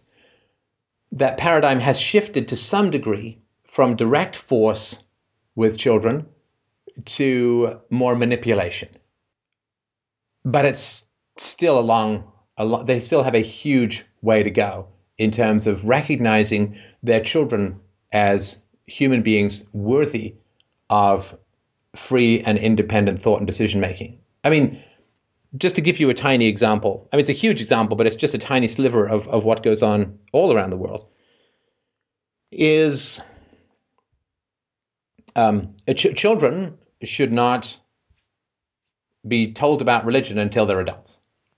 They can tell about, there are these beliefs and so on, but they should not be asked to subscribe to a particular religious faith until they are adults.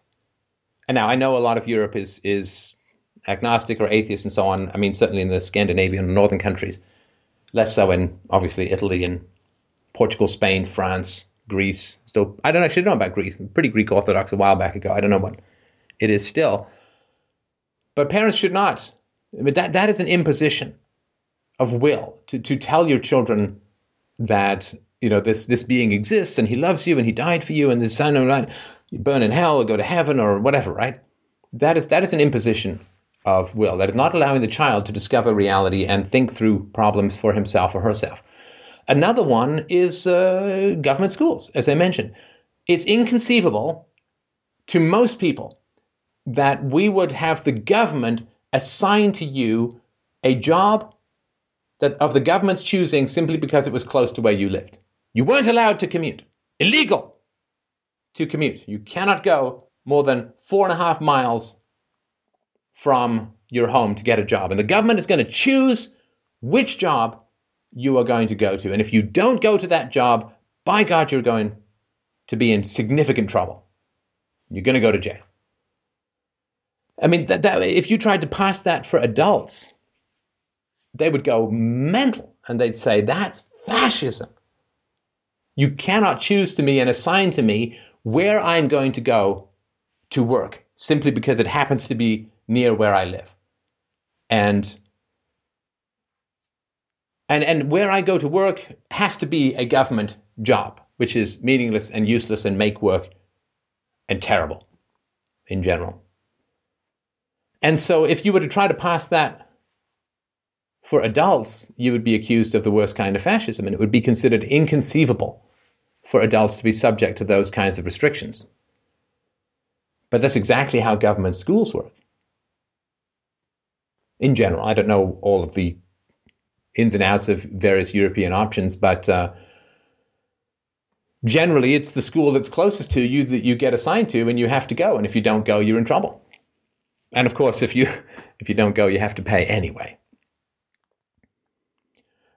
It's changing to a tiny degree. People are still only thinking that it's the choices of parents that matter. So in America, 69% of Americans are keen on giving parents more choice when it comes to education. In other words, you get a voucher, you can take it to a government school or a private school, or you can keep the money if you're homeschooling or whatever. It is even 60% of Democrats, which tells you quite a bit about where the Democrat Party is. But that's still about giving parents the choice. The idea that we would give the vouchers to the children and let the children decide what schools were best for them with parental input and so on, right? It is inconceivable. I don't know if that would be the right solution. I have no idea. Obviously, I'm not a fan of statist solutions of any kind. But the idea that you would give children the money to decide for themselves, or the choice of the options to decide for themselves how they were going to get educated, is inconceivable. And again, I don't know if that's the right answer or not, but it's never even discussed as a potential question. Our capacity to look at children as full human beings worthy of the greatest protection and sensitivity and empathy and negotiation, they need it more than adults because they are so subject to the whims of adults. Children need the most voluntarism. They need the maximum amount of negotiation. Like, I don't need to negotiate that much with the restaurant manager. Like, I either like the restaurant, in which case I'll go, or I don't like the restaurant, in which case I won't. I don't need to negotiate. I mean, maybe if there's some dispute about the bill, or my food's cold, or the manager might come over, but I don't really have to negotiate that much with the majority of people in my life. You know, I didn't like the service on the airplane. I'd choose a different airliner if I want, right? But children don't have that choice of service providers. It's parents, really, or parents or bust, right? And so your service has to be infinitely better when your customer's choice is more limited. If you want the customer to really love your restaurant and they're forced to eat there, your food better be really great. Now, of course, most people, what they do is they take a government public sector union approach to parenting. In other words, I have a captive customer, so I don't have to be that efficient. I don't have to be that nice, because where are they going to go, right? They're going to go live in the street? They're going to go hitchhike a ride to somewhere else? No. And it is fundamentally that paradigm that I need to challenge.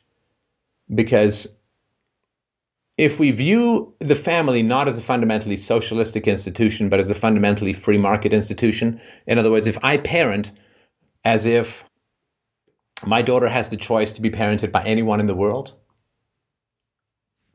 then I am going to bring as much quality to my relationship with my daughter as I can. And it's the same thing with my wife. If, you know, my wife can leave me tomorrow, she can go, you know, shack up with whoever she wants. She's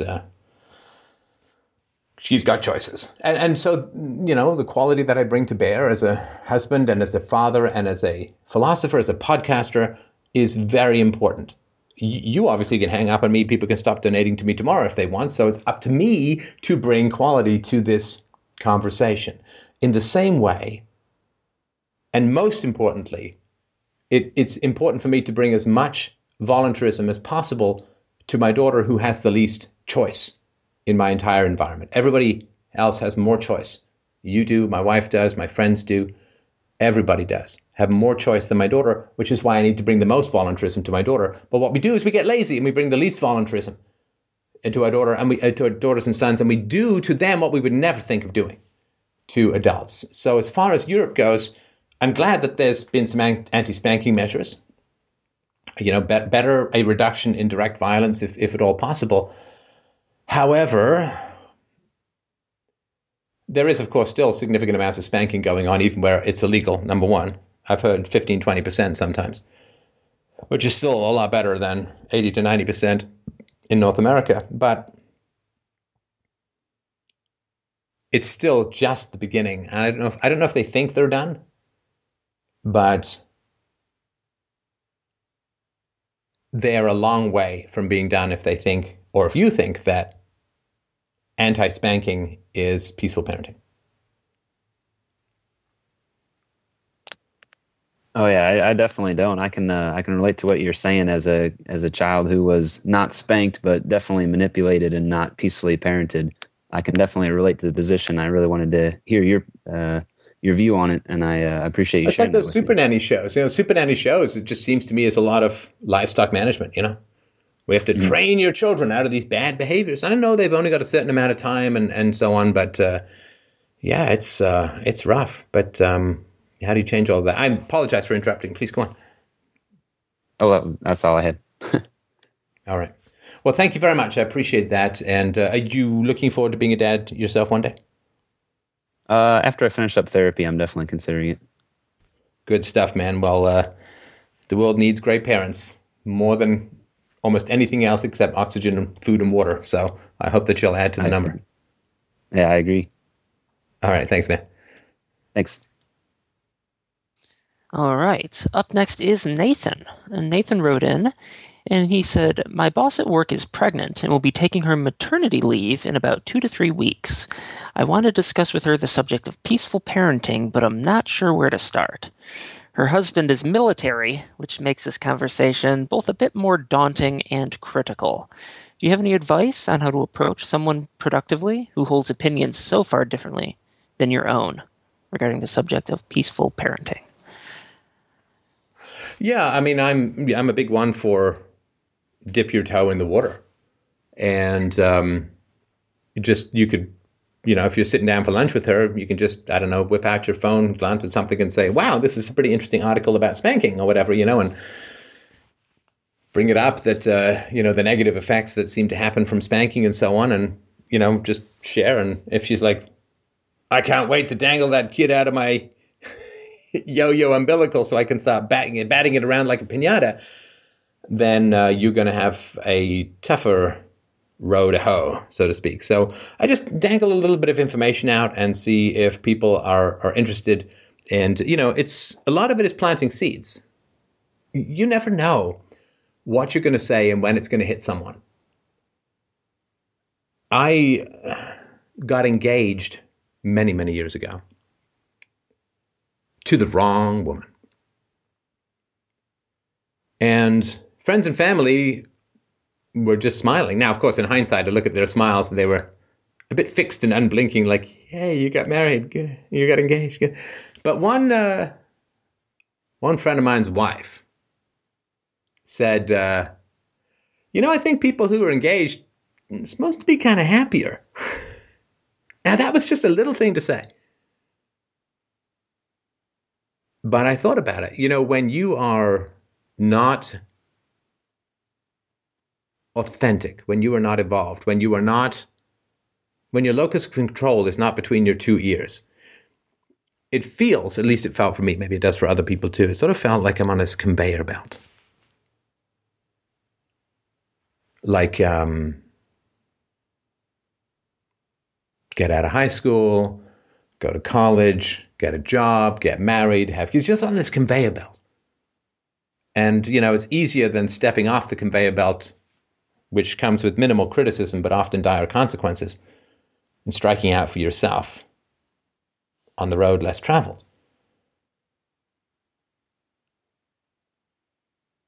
And just that woman's comment, "I think people who are engaged, aren't they supposed to be quite a bit happier?" I just suddenly thought, wow, you know what? Am I even happy about being engaged? Like, it's something that It didn't even cross my mind, and I brushed it off. It didn't even cross my mind. This is the disposable male thing and my history, and I don't have to get into details about it. But the reality is that was a seed that was planted that got me really thinking, and broke off the engagement shortly afterwards, broke up the relationship, and it was the right thing for both of us. Without a doubt, it would have been a disaster all around. So little comments here and there can have a great deal of power. You know, sometimes, I mean, for those of us in the know about these kinds of topics, suddenly it sort of feels like LBJ, Lyndon Baines Johnson, trying to get a vote out of someone, you know, lots of heavy breathing and grabbing them by the lapels and, oh, you got to get it. And that tends to not be quite as effectual as dropping some seeds, seeing what happens. And particularly with coworkers, right? I mean, you don't know what tripwires you're going to be kicking up in people a lot of times, right? I mean, so I think that shooting up a few flares and just getting the lay of the land, I think is important.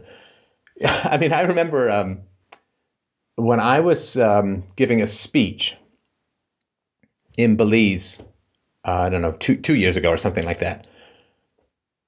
I met a family, a very, very nice family, and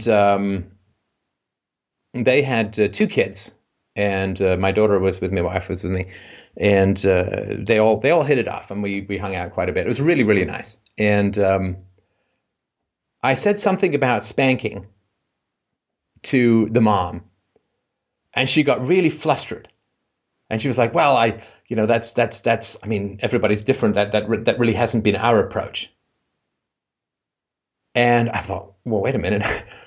Most people I know who are pro spanking are not exactly tentative and hesitant about it. They tend to be pretty like, "Yep, it's what you do. You feed them, you help them sleep, you bathe them, you hit them.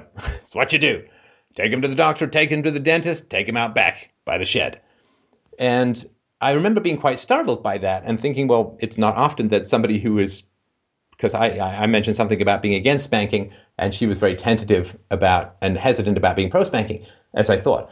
Anyway, so of course I asked her, I said, well, what did you hear me say? And she said, oh, I thought you said that you were pro-spanking. I'm like, oh my goodness. I said, I'm sorry, whatever I mumbled, I apologize for, but no, 150%.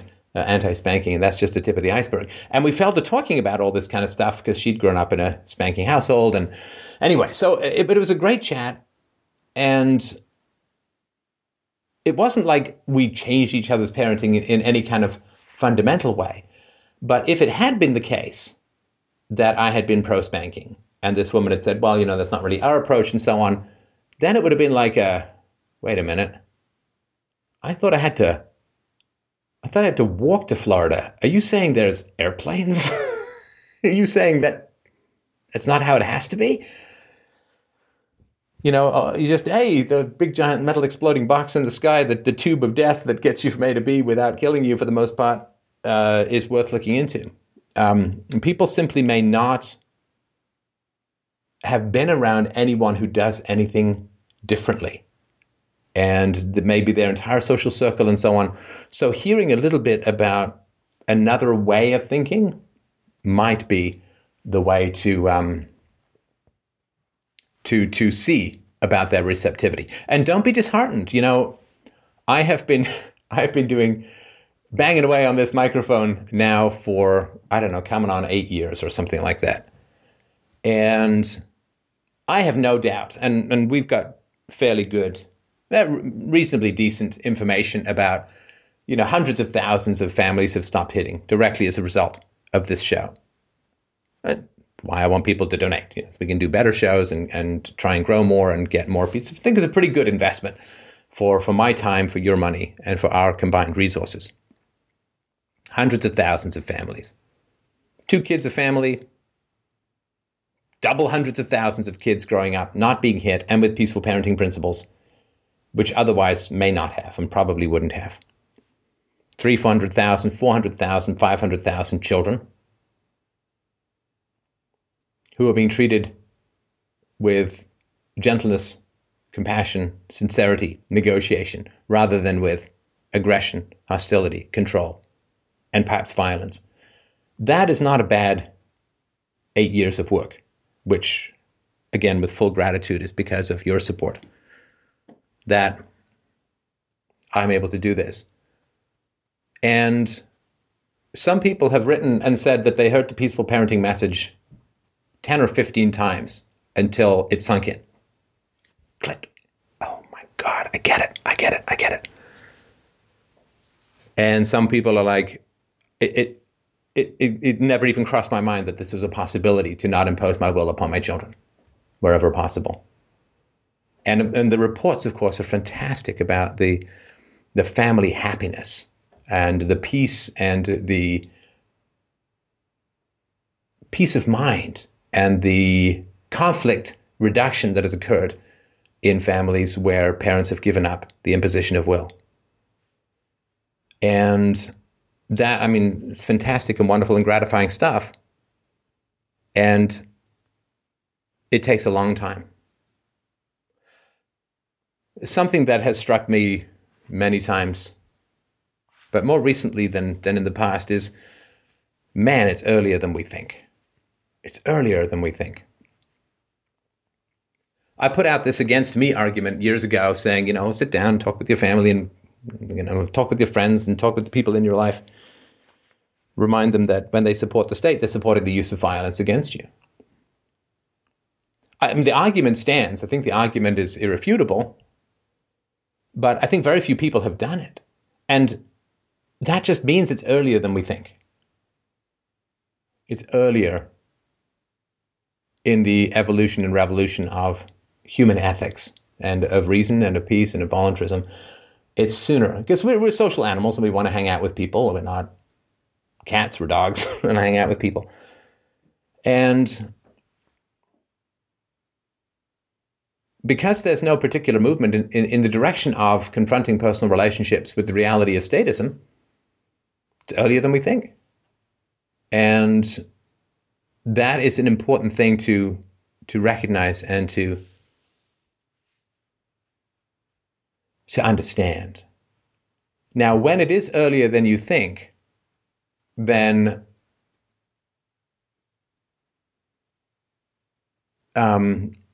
snippets of information, possibilities, opportunities is how you have to work at things. Later in a movement, it's very different, but at the very beginning, and it is at the very beginning, I think tentativity and opportunity is where you have to work. Do you want to read this, Mike? You pinged something? Yeah, it's actually just got a really nice message today, and I asked the parent if I could read it on the show, and just got a reply back saying yes, so perfect timing. He wrote and said, "If you don't mind, I'd like to share a quick story with my daughter from the other day. She will turn 3 years old next week. We were both in the bath. If you're not familiar with Japanese bathing, you bathe and clean in the shower first and then soak in the hot bath afterwards.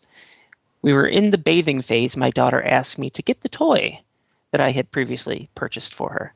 The toy is basically a shower head for kids. It sucks up water from the base, and it was hanging out of my reach. Being lazy, I said we could play with it once we were in the bath and that she should wait. Her response? Daddy, the reason you got that for me is so I could rinse off the soap in the shower, right? My response? You're right, sweetie pie. That's why we got it. Sorry, Daddy was just being lazy. Thanks again for sharing your experiences of wisdom. The comment you said on the most recent show about your daughter not growing up in fear and being assertive reminded me of that moment." Yeah. And there is this weird thing that comes from people in authority and our parents and our temptation as parents, which is that if we back down, if we admit fault, that somehow we are diminished in the eyes of those around us. I actually found that not to be true. Where I have admitted fault, where I have corrected misinformation or bad things that are put out, or I don't think that anyone, maybe a few people, but I don't think most people say, I've never listened to that guy again. He admitted fault. I think that's just wrong. Our children respect us. when we are honest, particularly when we ask honesty from them. And I can almost guarantee you to this parent that you are not going to have any trouble with your daughter lying to you, because you are admitting fault and telling the truth when you've made a mistake. So she's always going to be open and communicating with you. I think my daughter has lied once in her entire life. And I know that sounds ridiculous, but it's true. I was chatting about it with her the other day. She lied once in her entire life. And it doesn't mean she doesn't sometimes bend the truth to get her way. That's natural. I think it's a natural tendency. But as far as lying, yeah, I mean, if you're that honest with your children and admit fault when you're wrong and listen to them and let them be in charge when they're right, I mean, it's the idea that they'll love you less. I don't know if that's just a paranoid fantasy from rigid personality structures, but whatever. But that is a lovely thing to hear. And congratulations on that. That's going to serve you enormously well. I don't think there's any need for the teenage years to be this angst-ridden conflict fest. But I think it happens, and the foundation for all of that is laid at this particular point, and through these kinds of interactions. The amount of trust your daughter's going to have in you, and the amount of security she's going to have in your listening and in her own thinking. Every time somebody imposes their will upon you, I think part of your brain just dies a little. Just dies off. It's like putting a sunflower in a basement. I think it just it's like a muscle that doesn't get exercised. It just atrophies. And whenever you impose your will on your children, I think it atrophies their will and their individuality and their authenticity. So that's lovely to hear. Did you have any other questions about that, or does that sort of make sense?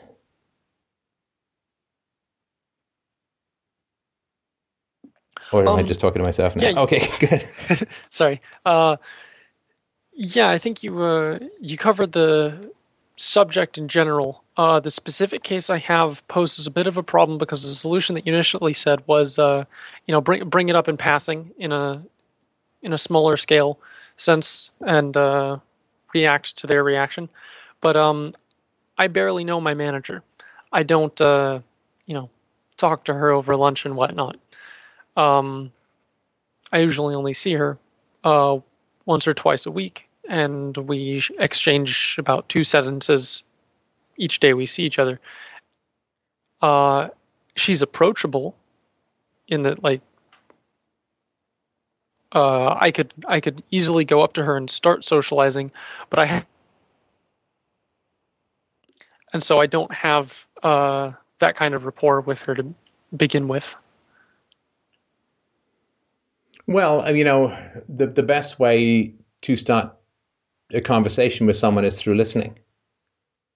So if you don't have much of a rapport with her at the moment, then the first thing I would suggest, if you want to try to influence her thinking in these matters, is just ask her questions. They may be inappropriate or overly personal or whatever. I've never really understood what inappropriate means. It usually just means making people uncomfortable in a productive way. But I think that, what are you looking forward to about being a parent? How much do you think you're going to parent the way that you were parented? Are you going to do anything different? Are you going to do stuff the same? Have you read any books? And not like cross-examining, but just ask questions. And she may have thought quite deeply about it, and you may have a wonderful conversation.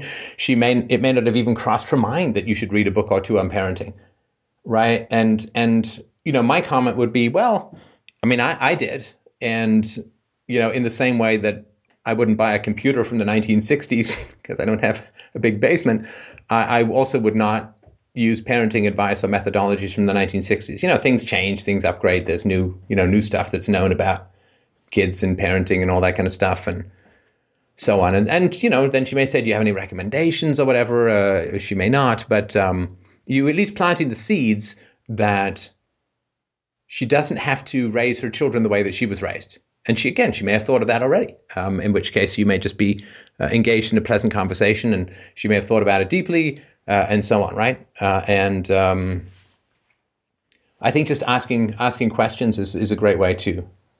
There's times when I have a call, or I don't even talk for 20 minutes. I'm just asking questions if I don't know the lay of the land, or if it's not more of a technical question. The specific scenario that just might my gut hunch is expecting this to play out is I bring up the subject and I have the intuition that she will dismiss it as if it's not my place to make comments on it because, I'm 21, I don't have kids. She does. Well, but so, if you're making comments, then that probably is not the best approach, because yes, I would come at it from an abstract, ask questions. Not just I'm ask not questions. asserting my perspective on it. That's the particular spot that I'm worried about is when I make the transition from asking questions to making some sort of implication. Well, but no. You cross that bridge when you come to it, right? And don't overthink conversations. That's a form of control, right? So be flexible in the conversation.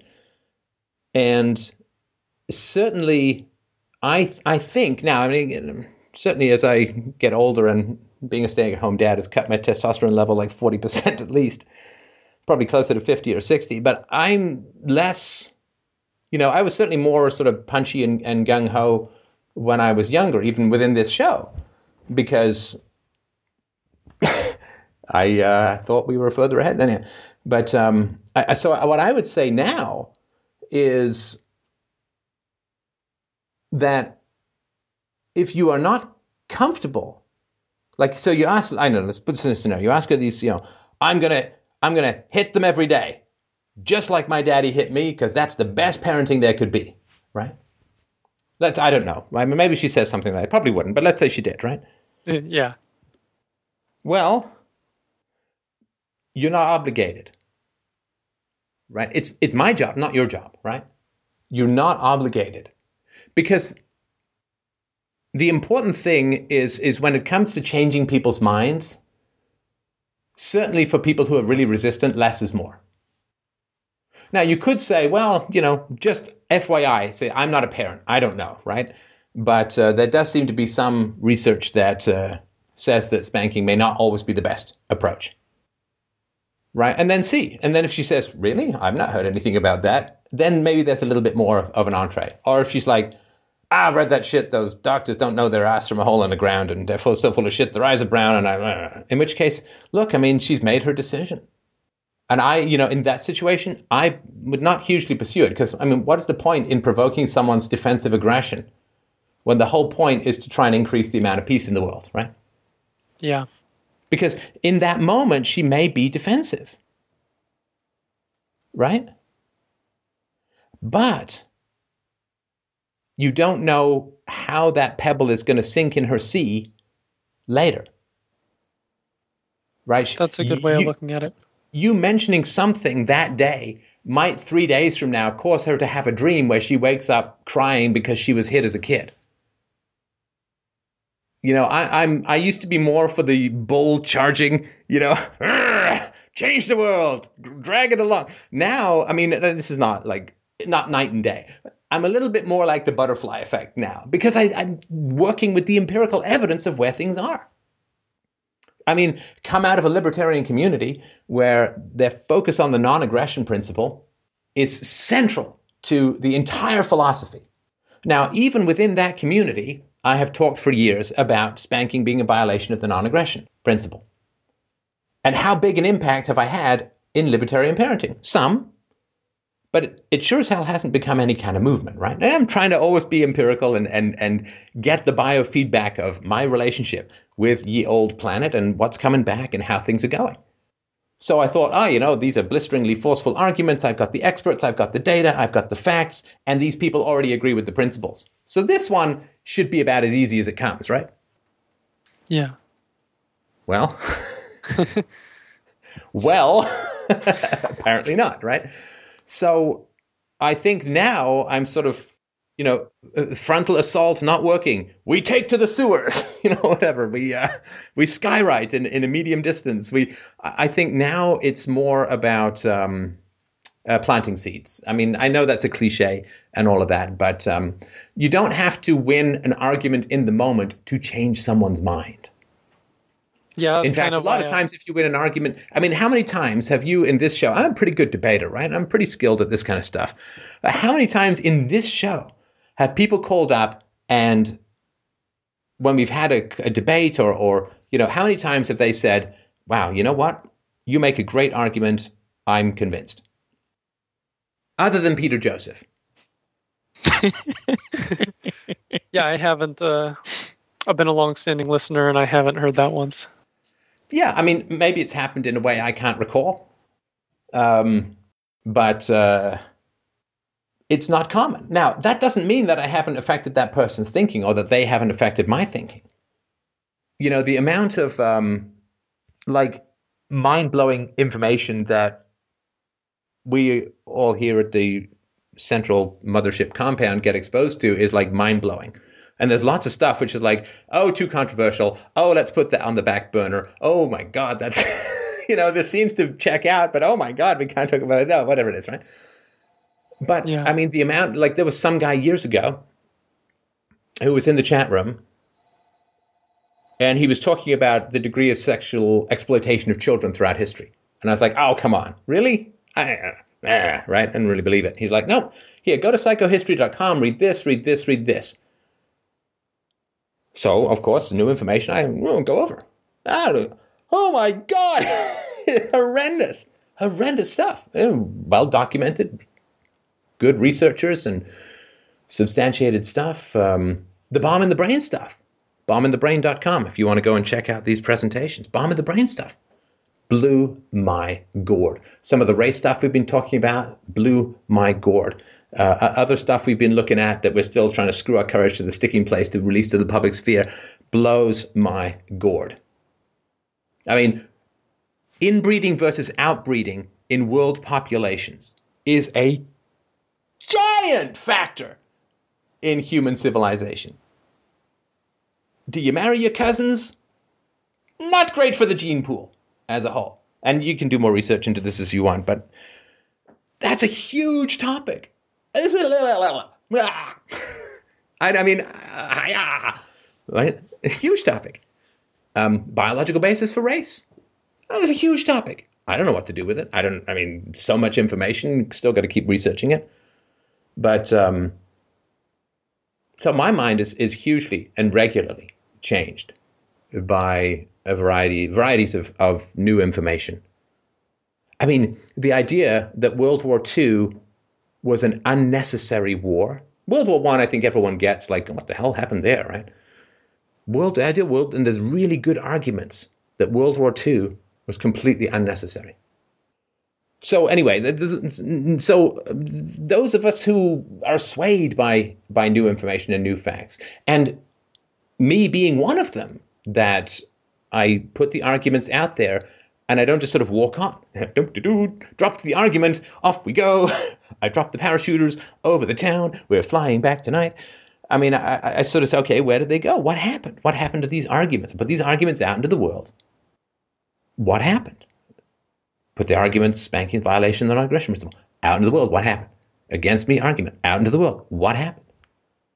Well, to a large degree, kind of nothing. Not all, but to a large degree. And that's a fact that if I want people to be empiricists, I need to be an empiricist with my own arguments and their effects. I think UPB has done a lot of good in clarifying things for people and so on. Still needs to be a better book, and that's a project I'm gathering notes on to get working on. But where the greatest impact, I think, of what I've been doing is in the parenting. Is in the peaceful parenting, some of it from the libertarian community, but a lot of it not from that community.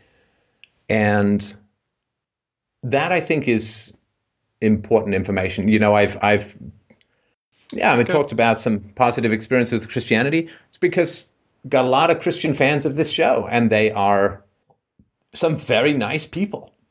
And again, that's just empirical evidence. And lots of people making great arguments that say, look, we ditched religion and we got giant governments. Was that really such a great trade-off? It's a pretty good argument. It's a pretty good argument. And so anyway, I mean, there's just lots of ways in which my thinking has changed over time. And not a lot of it has been because people have cornered me and breathed heavily into my face with breath smelling of garlic and bottomless rationality. A lot of it has been seeds planted. So, and of course, seeing the effects of my effects in the world and what's working and what doesn't. So with regards to this woman, if it's a positive and curious conversation, fantastic, then share your guts out, so to speak. But if she's defensive, then having one tiny word in without pursuing it usually will get through someone's defenses a lot more than a frontal assault, right? Yes. So planting seeds, I wish we were big enough for a frontal assault on irrationality, but I'm afraid, given our scarcity and sparsity, we still, I think, are in the planting seeds phase. That makes sense. Thank you. I mean, you're right. You're right that she should not hit her children, and the evidence is clear and so on. But we have to woo more than we can order, right? Yeah. That's one of the things I'm confident going into this conversation is I don't think she'll blow it off. She has a personality where she's always very direct. One of the reasons why I'm still working with her. Good. Nonetheless. Well, do give us a chance to let us know how it goes. And, I certainly will. From her fetus, I would like to step into her fetus area and say, thanks. That's a really very kind and great thing that you're doing. To even take this on and consider it. Thank you. And also, Thank Nathan, you. I'll just point out, too, a lot of people ask about parenting book recommendations. It may not be the worst idea for a copy of Parent Effectiveness Training by Thomas Gordon or The Primordial Violence by Murray Strauss, to just wind up on her desk with a note or something at one point. You never know. That kind of seed planting sure is helpful at times. That's a good idea. I'll take note of those right now. All right. Well, thank you very much, and let us know how it goes. That's it, Mike. That's it for our callers tonight. Did we actually get through a show in about 2 hours? We did. Son of a bitch. 4 callers, What's wrong 2 with hours. Steph, you didn't go like 90 minutes with the first caller. What's wrong with you? I don't know. I was on a roll, but the roll ended. The roll is just like a snowball. More. Except there's no bottom to the mountain. It's all mountain all the way down. Well, thanks, everyone. And thanks, Mike, for setting up great callers. Thanks to the callers. Thanks to you, the listeners. Thanks to the donors and supporters and sharers of this show. If you can support us, hugely grateful, absolutely necessary. You can buy some peaceful parenting in the world for not much a month at freedomainradio.com/donate. And if you don't have any money, please don't send us your last $4. Please, God. Just, share the videos if you can and all that. So really appreciate everyone's time and attention tonight. Have yourselves a great week. We will talk to you Saturday.